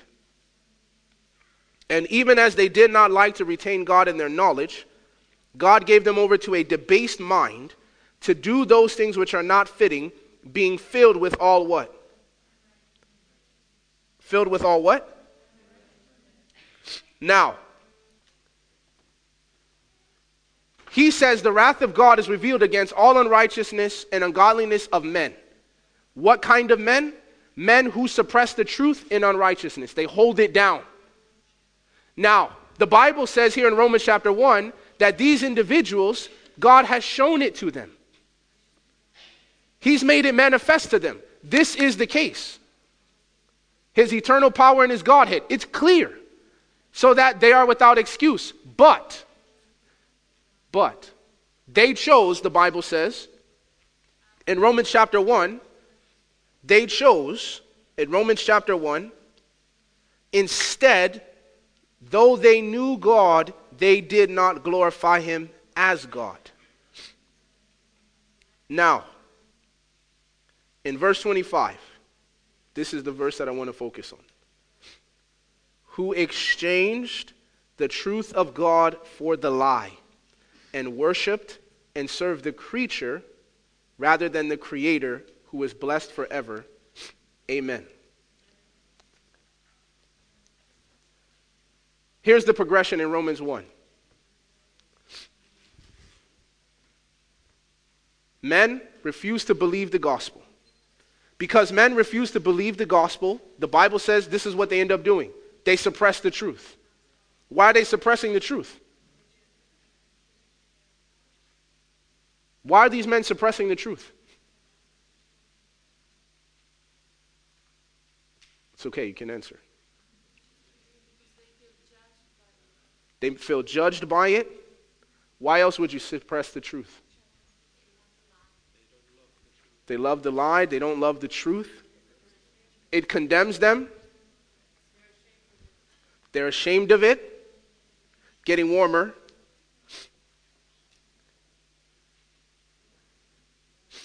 I'm going to read you a statement from Great Controversy, page 599. Many a portion of Scripture which learned men pronounce a mystery or pass over as unimportant is full of comfort and instruction to him who has been taught in the school of Christ.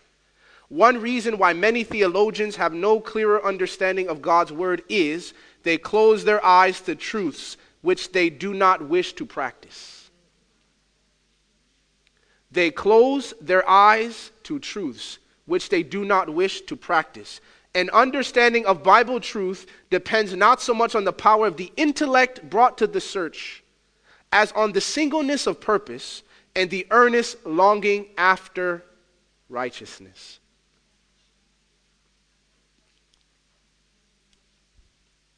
An understanding of Bible truth. You see, on every side, the reason why God gave the gospel, the reason why he gives in the gospel his righteousness is so that you and I do not suffer the wrath of God. But now, the wrath of God, I'm going to go to one story in the Old Testament in a moment. But the wrath of God that is revealed against all unrighteousness and ungodliness of men, etc., who suppress the truth. So what Paul is talking about in Romans 1, he's dealing with the Gentiles, but the principles by which he is espousing is revealing to you and I to say, look, in this message of the third angel, we see men. Why are they receiving the wrath of God? Because just like the men in Romans 1, they suppress the truth in unrighteousness. Why are these individuals suppressing what truth? Is it just the Sabbath? Is this just about, hey, we don't want to keep Saturday, we want to keep Sunday? Is that why people are going to drink the wine of the wrath of God? This is what I want to suggest. Thank you. This is what I want to suggest to you this morning. I think it's still morning. I want to suggest to you that the Sabbath, the mark of the beast, which is brought up by the image of the beast, which was instituted by the beast himself. If righteousness by faith is God doing for you what you cannot do for yourself, if righteousness by faith is laying into the dust the glory of men by the work of God, then in the Sabbath, it is a central issue, not because it's just a part of the law of God. It is a central issue because in the Sabbath is the very lesson of righteousness by faith. Permit me to explain. The one day that God calls you and I to be holy is the day he asks us to do nothing. Yes or no? He says, I want you to keep this entire day holy, but guess what I want you to do? Nothing. What is God teaching us about righteousness and holiness? He's the one who makes us holy, but he also is saying what? It has nothing to do with what you do. Are you following what I'm saying? The day that is holy is the day with activity that has been put aside.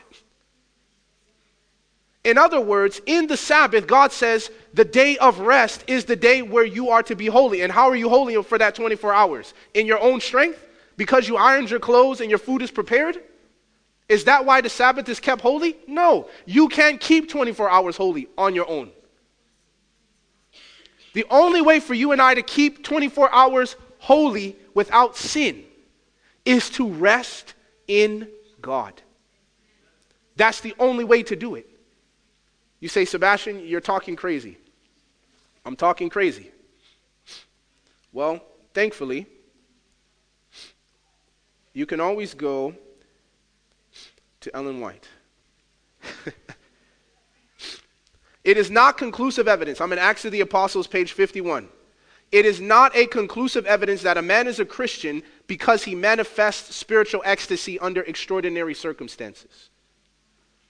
Holiness, listen to what she says. Holiness is not rapture. What she means is, it's not like this person walking around smiling, acting otherworldly. Oh, how are you? Yes, good evening, brother. And we're just walking around like we're not in this world and that there's not sin and suffering. She says, holiness is not rapture. She goes on. She says, it is an entire surrender of the will to God. It is living by every word that proceeds from the mouth of God. It is doing the will of our Heavenly Father. It is trusting God in trial, in darkness, as well as the light. It is walking by faith and not by sight. It is relying on God with unquestioning confidence and resting in His love. Listen to what I'm saying to you. Holiness is resting in the love of God. And the day that God calls you and I to keep holy is the day He calls us to rest. You see, these individuals, this warning, you're going to receive the wrath of God if you continue to suppress the truth in unrighteousness. You're going to receive the wrath of God if you're going to eventually start worshiping the creature more than the Creator. That's what you're doing. By acknowledging the Sunday Sabbath, acknowledging the image of the beast, and acknowledging the beast himself, the man of sin. You see, the fundamental issue with the beast is that I'm not going to worship a man who didn't die for me. That's the issue with the beast. I'm not going to bow down before a man who didn't spill his blood for my sins. There's only one man that did that for us. That's Jesus. And the Pope tries to usurp that. Antichrist, because that's what the devil wants. It is his spirit. Remember, the dragon is the one that gave him his power and his seat and his great authority.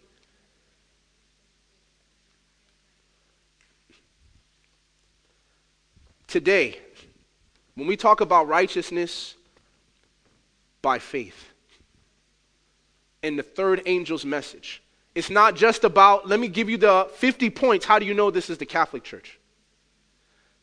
The fundamental departure of Martin Luther was the fact that it is faith what? Faith what? Alone. That was his first point of departure. Are you understanding how huge that was at that time? So when we talk about the third angel's message, this is not something new, brothers and sisters. This is the finishing of the Reformation. They started it. Protestantism got off track. Because if you're going to be righteous by faith, guess what? You got to keep all of the law by faith. You can't be like, I keep 9 commandments by faith. No, righteousness, perfect conformity to the law of God. There's no other way for you and I to be accepted with Him. And in our acceptance with God, that acceptance comes through our resting in His love. God wants you to be saved. God wants you to reach out after Him in faith. He wants you to trust Him. But you see, let me just let you know what's waiting for you and I on the other side. In Desire of Ages and in Patriarchs and Prophets, she makes this statement, Ellen White. She says, wherever the principle is held that man can save himself by his own works, there is no barrier to sin. Did you hear what I just said? Wherever the principle is held that man can save himself by his own works, there is no barrier to sin. There is no depths you and I will not fall into evil. The only barrier is to rest in His love. It is to trust God in the darkness as well as in the light. It is to have an entire surrender to the will of God. So when we preach the image of the beast, when we preach the beast, the issue is not, let me give you the 50 points to know this is the Catholic Church. The issue is, why is it that this is the Antichrist? False form of salvation. It is not in the church. It is in Christ alone. By faith alone. Through grace alone. So when they're reading the Bible, he says, look, apart from the law. So when Paul says, we through the Spirit wait for the hope of righteousness by faith.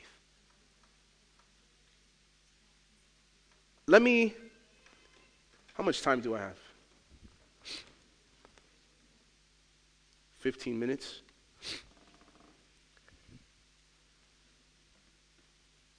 The issue with the beast.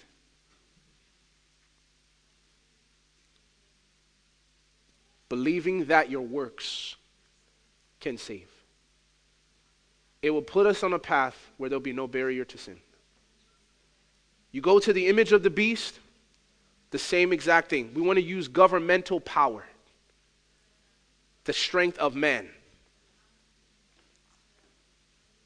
You go to the mark of the beast and the issue of Sabbath. This is the sign between you and me, that I, the Lord, sanctify you. I'm the one that sets you aside. I'm the one that makes you holy. Not you, not your church, not your environment.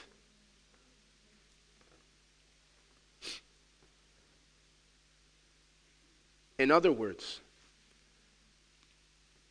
in the third angel's message, when Ellen White says, I'm going to read the quote in a minute, that it is righteousness by faith in verity, because people asked her, is this righteousness by faith? Is this what we're supposed to be preaching?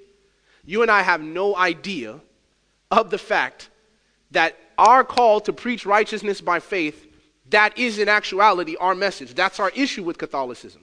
That's our issue with Protestantism that has fallen away. That is our issue with the mark of the beast. It's not just because Revelation is like, yeah, you'll get the wrath of God. Why? Because you suppress the truth. What truth are they suppressing? It's not the Sabbath. It is the fact that you are saved by faith alone.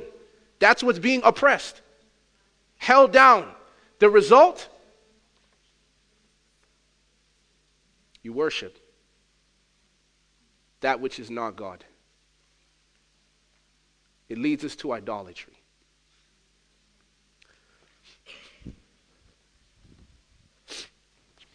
Let me read this statement, and then I'll open it up if anyone has any questions.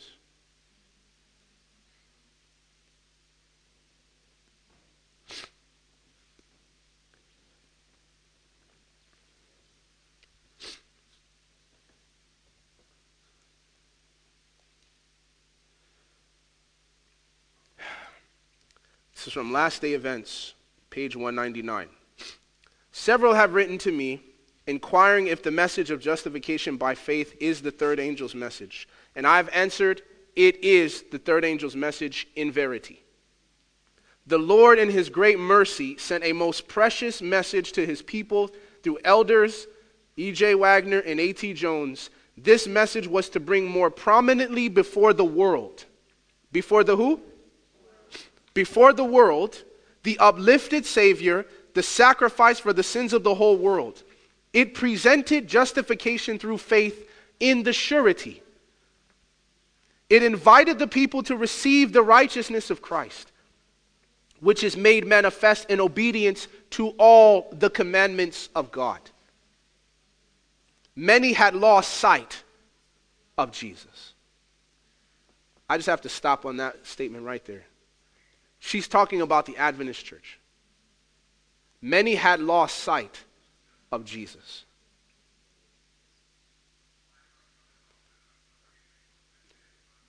They needed to have their eyes directed to his divine person, his merits, his changeless love for the human family. All power is given into his hands, that he may dispense rich gifts unto men, imparting the priceless gift of his own righteousness to the helpless human agent. This is the message that God commanded to be given to the world. It is the third angel's message, which is to be proclaimed with a loud voice and attended with the outpouring of his Holy Spirit in a large measure. The message of Christ's righteousness is to sound from one end of the earth to the other, to prepare the way of the Lord.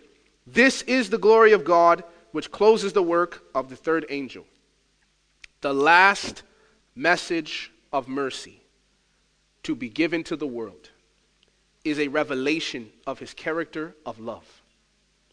The children of God are to manifest his glory. In their own life and character, they are to reveal what the grace of God has done for them.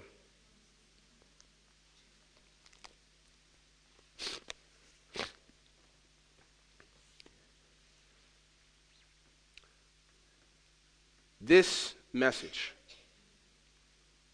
that we say we're called to preach, first, second, third angels message, I can guarantee you that some of you have come to church and someone was preaching on the love of God and you thought this is not the Adventist message.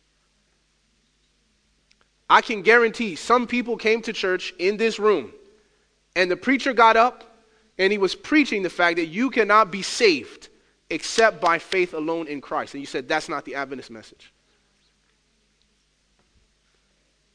Like, why is this guy talking about the love of God? This is weak sauce. It's an American idiosyncrasy, which means this is weak milk, spiritual baby food. But here's some news for you. Jesus says the love of God is actually one of the weightier matters of the law. And I can guarantee you right now that if I challenge you, go home and do an entire week on the love of God, you would struggle. Do an entire week of prayer just on the love of God for the human family. Many of us would struggle. And if we're struggling to preach the love of God, we're struggling to preach the Adventist message. Our message is not about condemnation and drinking the wine of the wrath of God.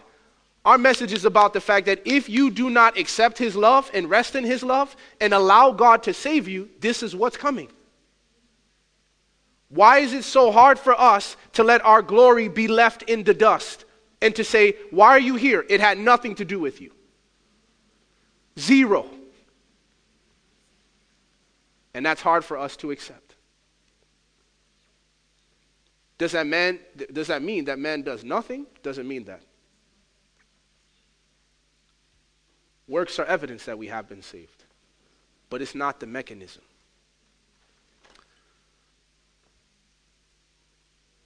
Are there any questions before I pray? Yes. Sebastian, just a question on assurance. Yes. I know it's not the deeper issue, but you use the term like unless we're righteous, we won't be accepted with God. Yes. And then you also use the term the gift of righteousness. Yes. And there's a text that says the grace of God that brings salvation. Yeah. Peer to all men. Yes. And Romans 5 talks about the gift of righteousness to the men. Mm-hmm. To the men. Yes. Or to the all. Yes. So does that mean, when can we have assurance that we have the gift of salvation? Okay. Your assurance is in Christ. As long as you have Jesus, you have assurance. You don't have Jesus, you do not have assurance. See, this is what Christ is trying to instruct in John 15 when he says, abide in me, I'm the true vine. Why does he say true vine? Because in the Old Testament, according to Psalms and in Isaiah, the people of God was viewed as a vine. The Catholic Church is not the first one to think that we're saved by association. That's why John came preaching and said, you think because you're the seed of Abraham, you're going to be saved? Your association with Israel is no guarantee. He says God can raise up from these stones sons to Abraham. So Christ came and said, listen, you thought by association with the church you'll be saved. I'm telling you, I'm the true vine. Your connection to Jesus is what guarantees that you'll be saved. That's why he keeps saying, abide in me and I in him. It's mutual. It's not just I got to rest in Jesus. I got to allow Jesus to abide in me. So the assurance of salvation is the moment that we have Christ, and as long as we abide in Christ, we have assurance because Christ will save us. That's what he came to do, to protect us from the wrath of God. I can give you texts about that right after the meeting. Good question. Any other questions?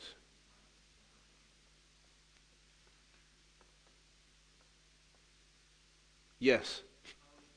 I'm still maybe a little bit confused. Uh-huh. What exactly do you mean by the phrase righteousness by faith? Okay. As in, do you mean that as I surrender to God, the life He lives through me is a righteous life? Uh-huh. Do you mean that if I die having fallen short of reaching the standard that we see magnified, Uh-huh. He will then, during the judgment, say, well, He accepted me, I died for Him, and He'll place a robe of righteousness on me? Okay. Okay, good question. So what I mean by the phrase righteousness by faith has to do with two things. On one end, it deals with the righteousness of God as in his own character being vindicated. When Paul says the righteousness of God is revealed. The other aspect is God's actual character is given to you and I. Why?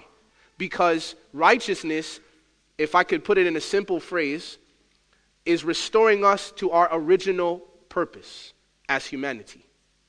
Jesus is what we were created to be like. But because of sin, we are not like him. So now, the underlying theme of the Bible is, how do I get Sebastien back to where Adam was before? In character. I'll change his flesh at the resurrection. But in terms of his character, how do I get him back to that place? That is righteousness. Original state of man before the fall of sin. Now, when I first come to God, am I there? No, I'm there by faith because I've accepted Christ. Then there's sanctification by faith. That's why he says it's from faith to faith. So in looking at the sanctuary, each apartment of the sanctuary deals with a different aspect of sin. So you have in the outer court, you're dealing with the condemnation of sin. The altar saves you from the penalty. Then when you come into the holy place, Jesus' ministry there is what saves us from the power of sin. So this is what Paul is dealing with in Romans chapter 6. When he say, look, you're no longer servants to sin. But then you go to the idea of the presence of sin, which is dealt with heavily in Hebrews, where he says, listen, the blood of bulls and goats cannot deal with your sins. So the author of Hebrews is telling us Jesus' blood is so powerful that it actually literally blots out our sins. So that he says, when they sacrificed the lambs and the bulls and the goats, they had consciousness of their sins. But when Jesus' blood has actually gone through the process of the sanctuary, we will have no more consciousness of our sins. You won't know them. They're blotted out because you give them to Christ by faith. That's what the sanctuary is teaching us, what Jesus does. He doesn't stop at the cross. Oh, you're not going to burn forever. But as Ellen White puts it, justification by faith is the ticket. Sanctification is packing to go on the trip. Making sure you can actually live in heaven. And then you have glorification, which is the literal change of the body. When you're glorified. What is sown in the ground is not what is reaped. That's not what you get in time. So when I say righteousness by faith, I'm talking about the original standing that man was created to be like. From his creation. Which is to be in the image of God. And you have that by faith from the whole time. Yes. Yes.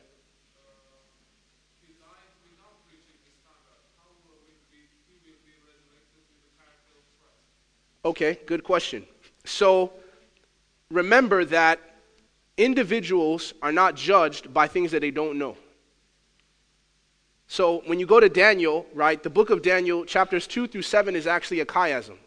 That means it's designed to be parallel. And one of the things that he's trying to get across in the judgment is when he comes to Belshazzar, he says, Belshazzar, all this you knew, but you did not do. And he's talking about Nebuchadnezzar's testimony. He doesn't say, you knew about the Ten Commandments, you knew about the Sabbath. No.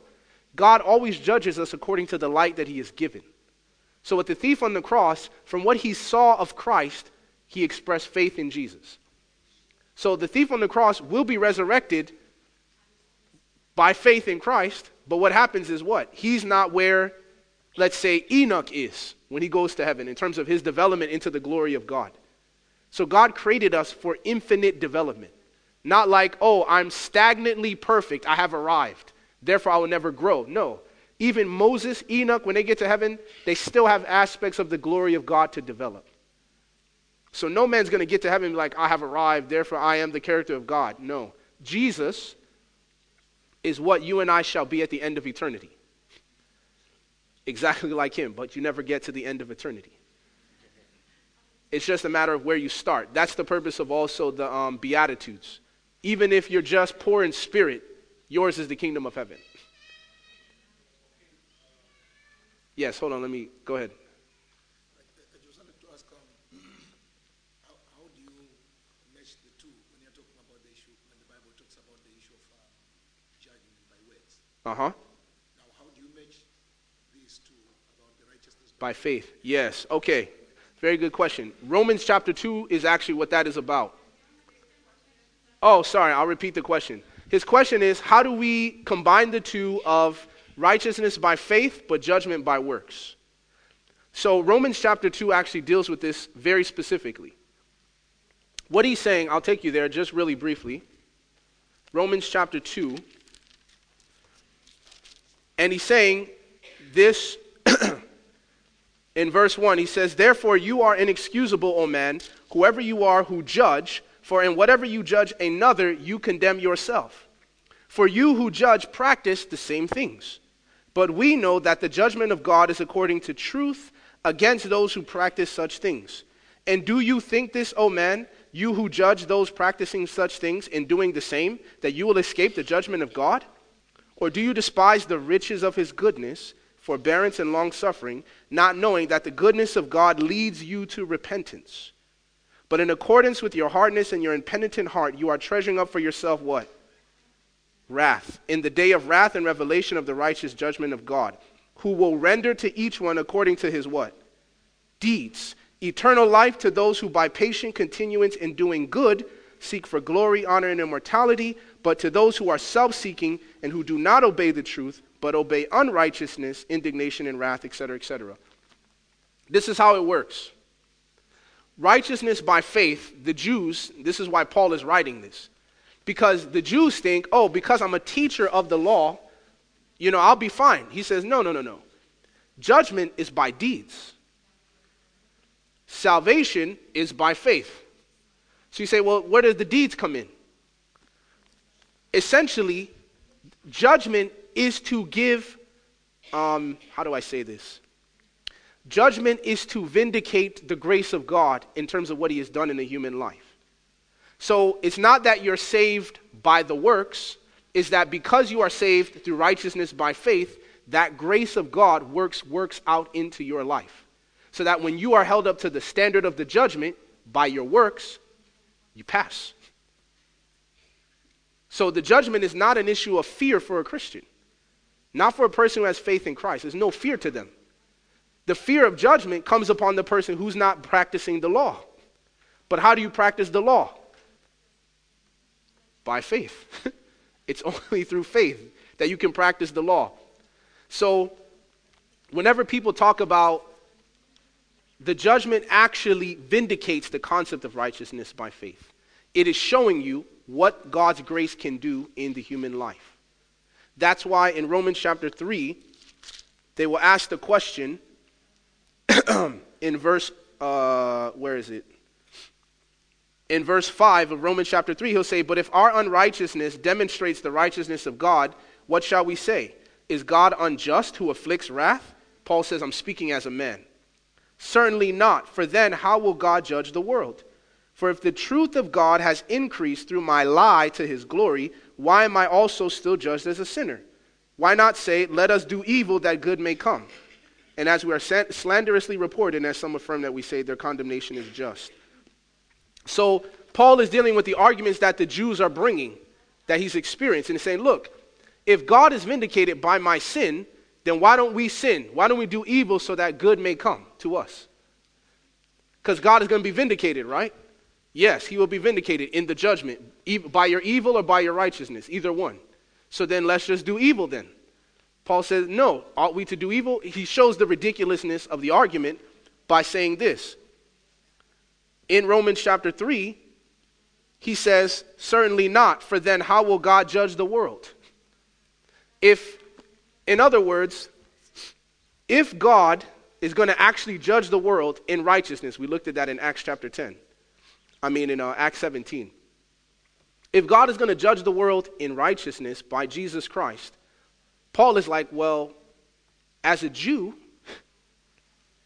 you're not practicing the law, but no matter what you do, God is going to be vindicated regardless. He properly condemns you. He properly vindicates this person according to their deeds. Whether you're like, well, let's do evil so that good may come. No, because God, how will God judge the world if no matter what you do, it doesn't matter in the end whether God is vindicated? So the fact that Paul is saying God's going to be vindicated regardless of what you do.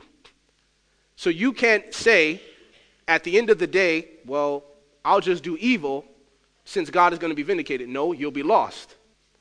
God will still judge the world. And he will be vindicated no matter what you do. So I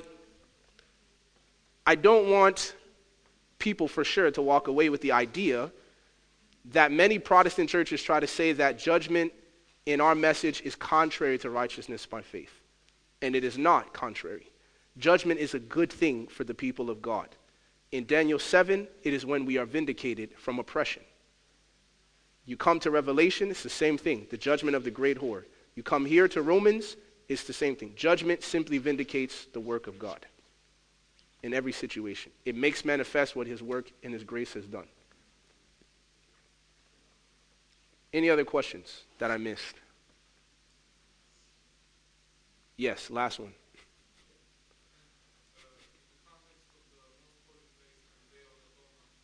Uh-huh. Yeah. You said how can what? 1844. Uh-huh. Yes.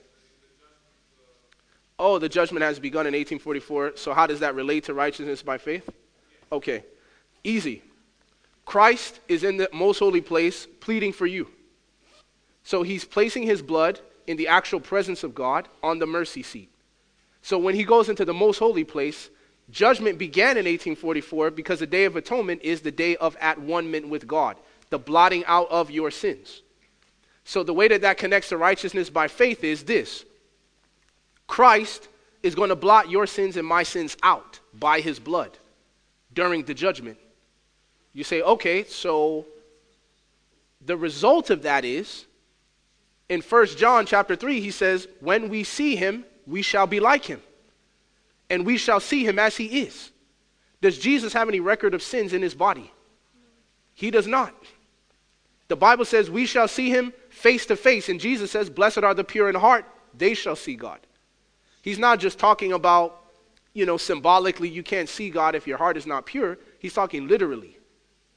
So what's going to happen is the judgment is a time where God is blotting out your sins and mine. The critical thing is for us to confess, to send forth our sins forward to judgment, so that when Christ comes, there is no sin between him and I. It's blotted out by his blood. That's the end of atonement. When there's no one else who will come and repent, that's when he stands up. He's done. And there's no one else that will come and repent and confess their sins. They use the forbearance and the kindness of God as license to sin. So yes, that's how they're connected in terms of righteousness by faith. God will actually make us sinless through the blood of Christ. Literally. Literally. Huh? Oh, I mean when he's done with his ministry.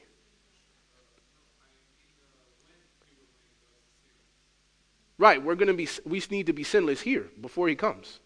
Because he's going to judge you according to your deeds. So our deeds have to be imperfect. That's where the seal of God. The seal is not only sealing something to keep it in the state that it's in. A seal says this is authentic. That's why you have the seal of God. So the seal of God is what keeps you in that state. So Ellen White uses the illustration of wax. So when you have wax that's hot, it softens it, and then you impress it with the image that you want, then it becomes the actual shape of the thing that you impress it with. And then when it hardens, it always retains that state. That's where you have the seal of God. So we'll be kept in that state of holiness. Let him that is holy, let him be holy still, etc., etc. And then the place of authenticity upon us through the seal of God.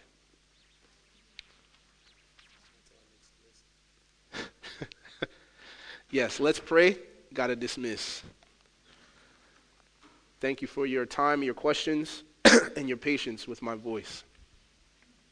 Father in heaven, just want to thank you, Lord, for the opportunity to be here in this seminar discussing what it means to be righteous by faith. It is our prayer, Lord, that you would guide us in our understanding as we go forward. We know that we cannot exhaust this in 2 hours, and there is no possible way that all the things to be understood and studied and reflected upon can be taught at this time. But what we have shared, it is our prayer, Lord, that you would guide us. Guide us into deeper understanding through the Holy Spirit. That you will help Christ to be our roommate, to walk with us, to live with us, to minister with us, so that we can see righteousness in him and eventually invite that same righteousness into our own hearts.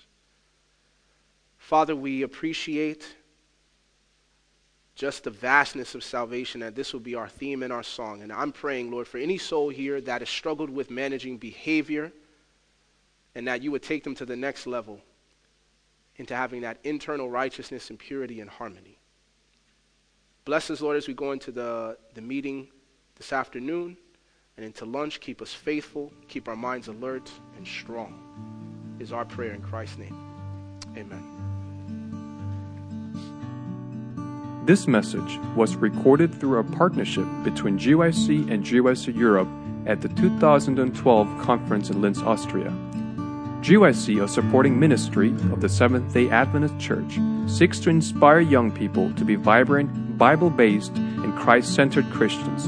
To download or purchase other resources like this, visit us online at gycweb.org.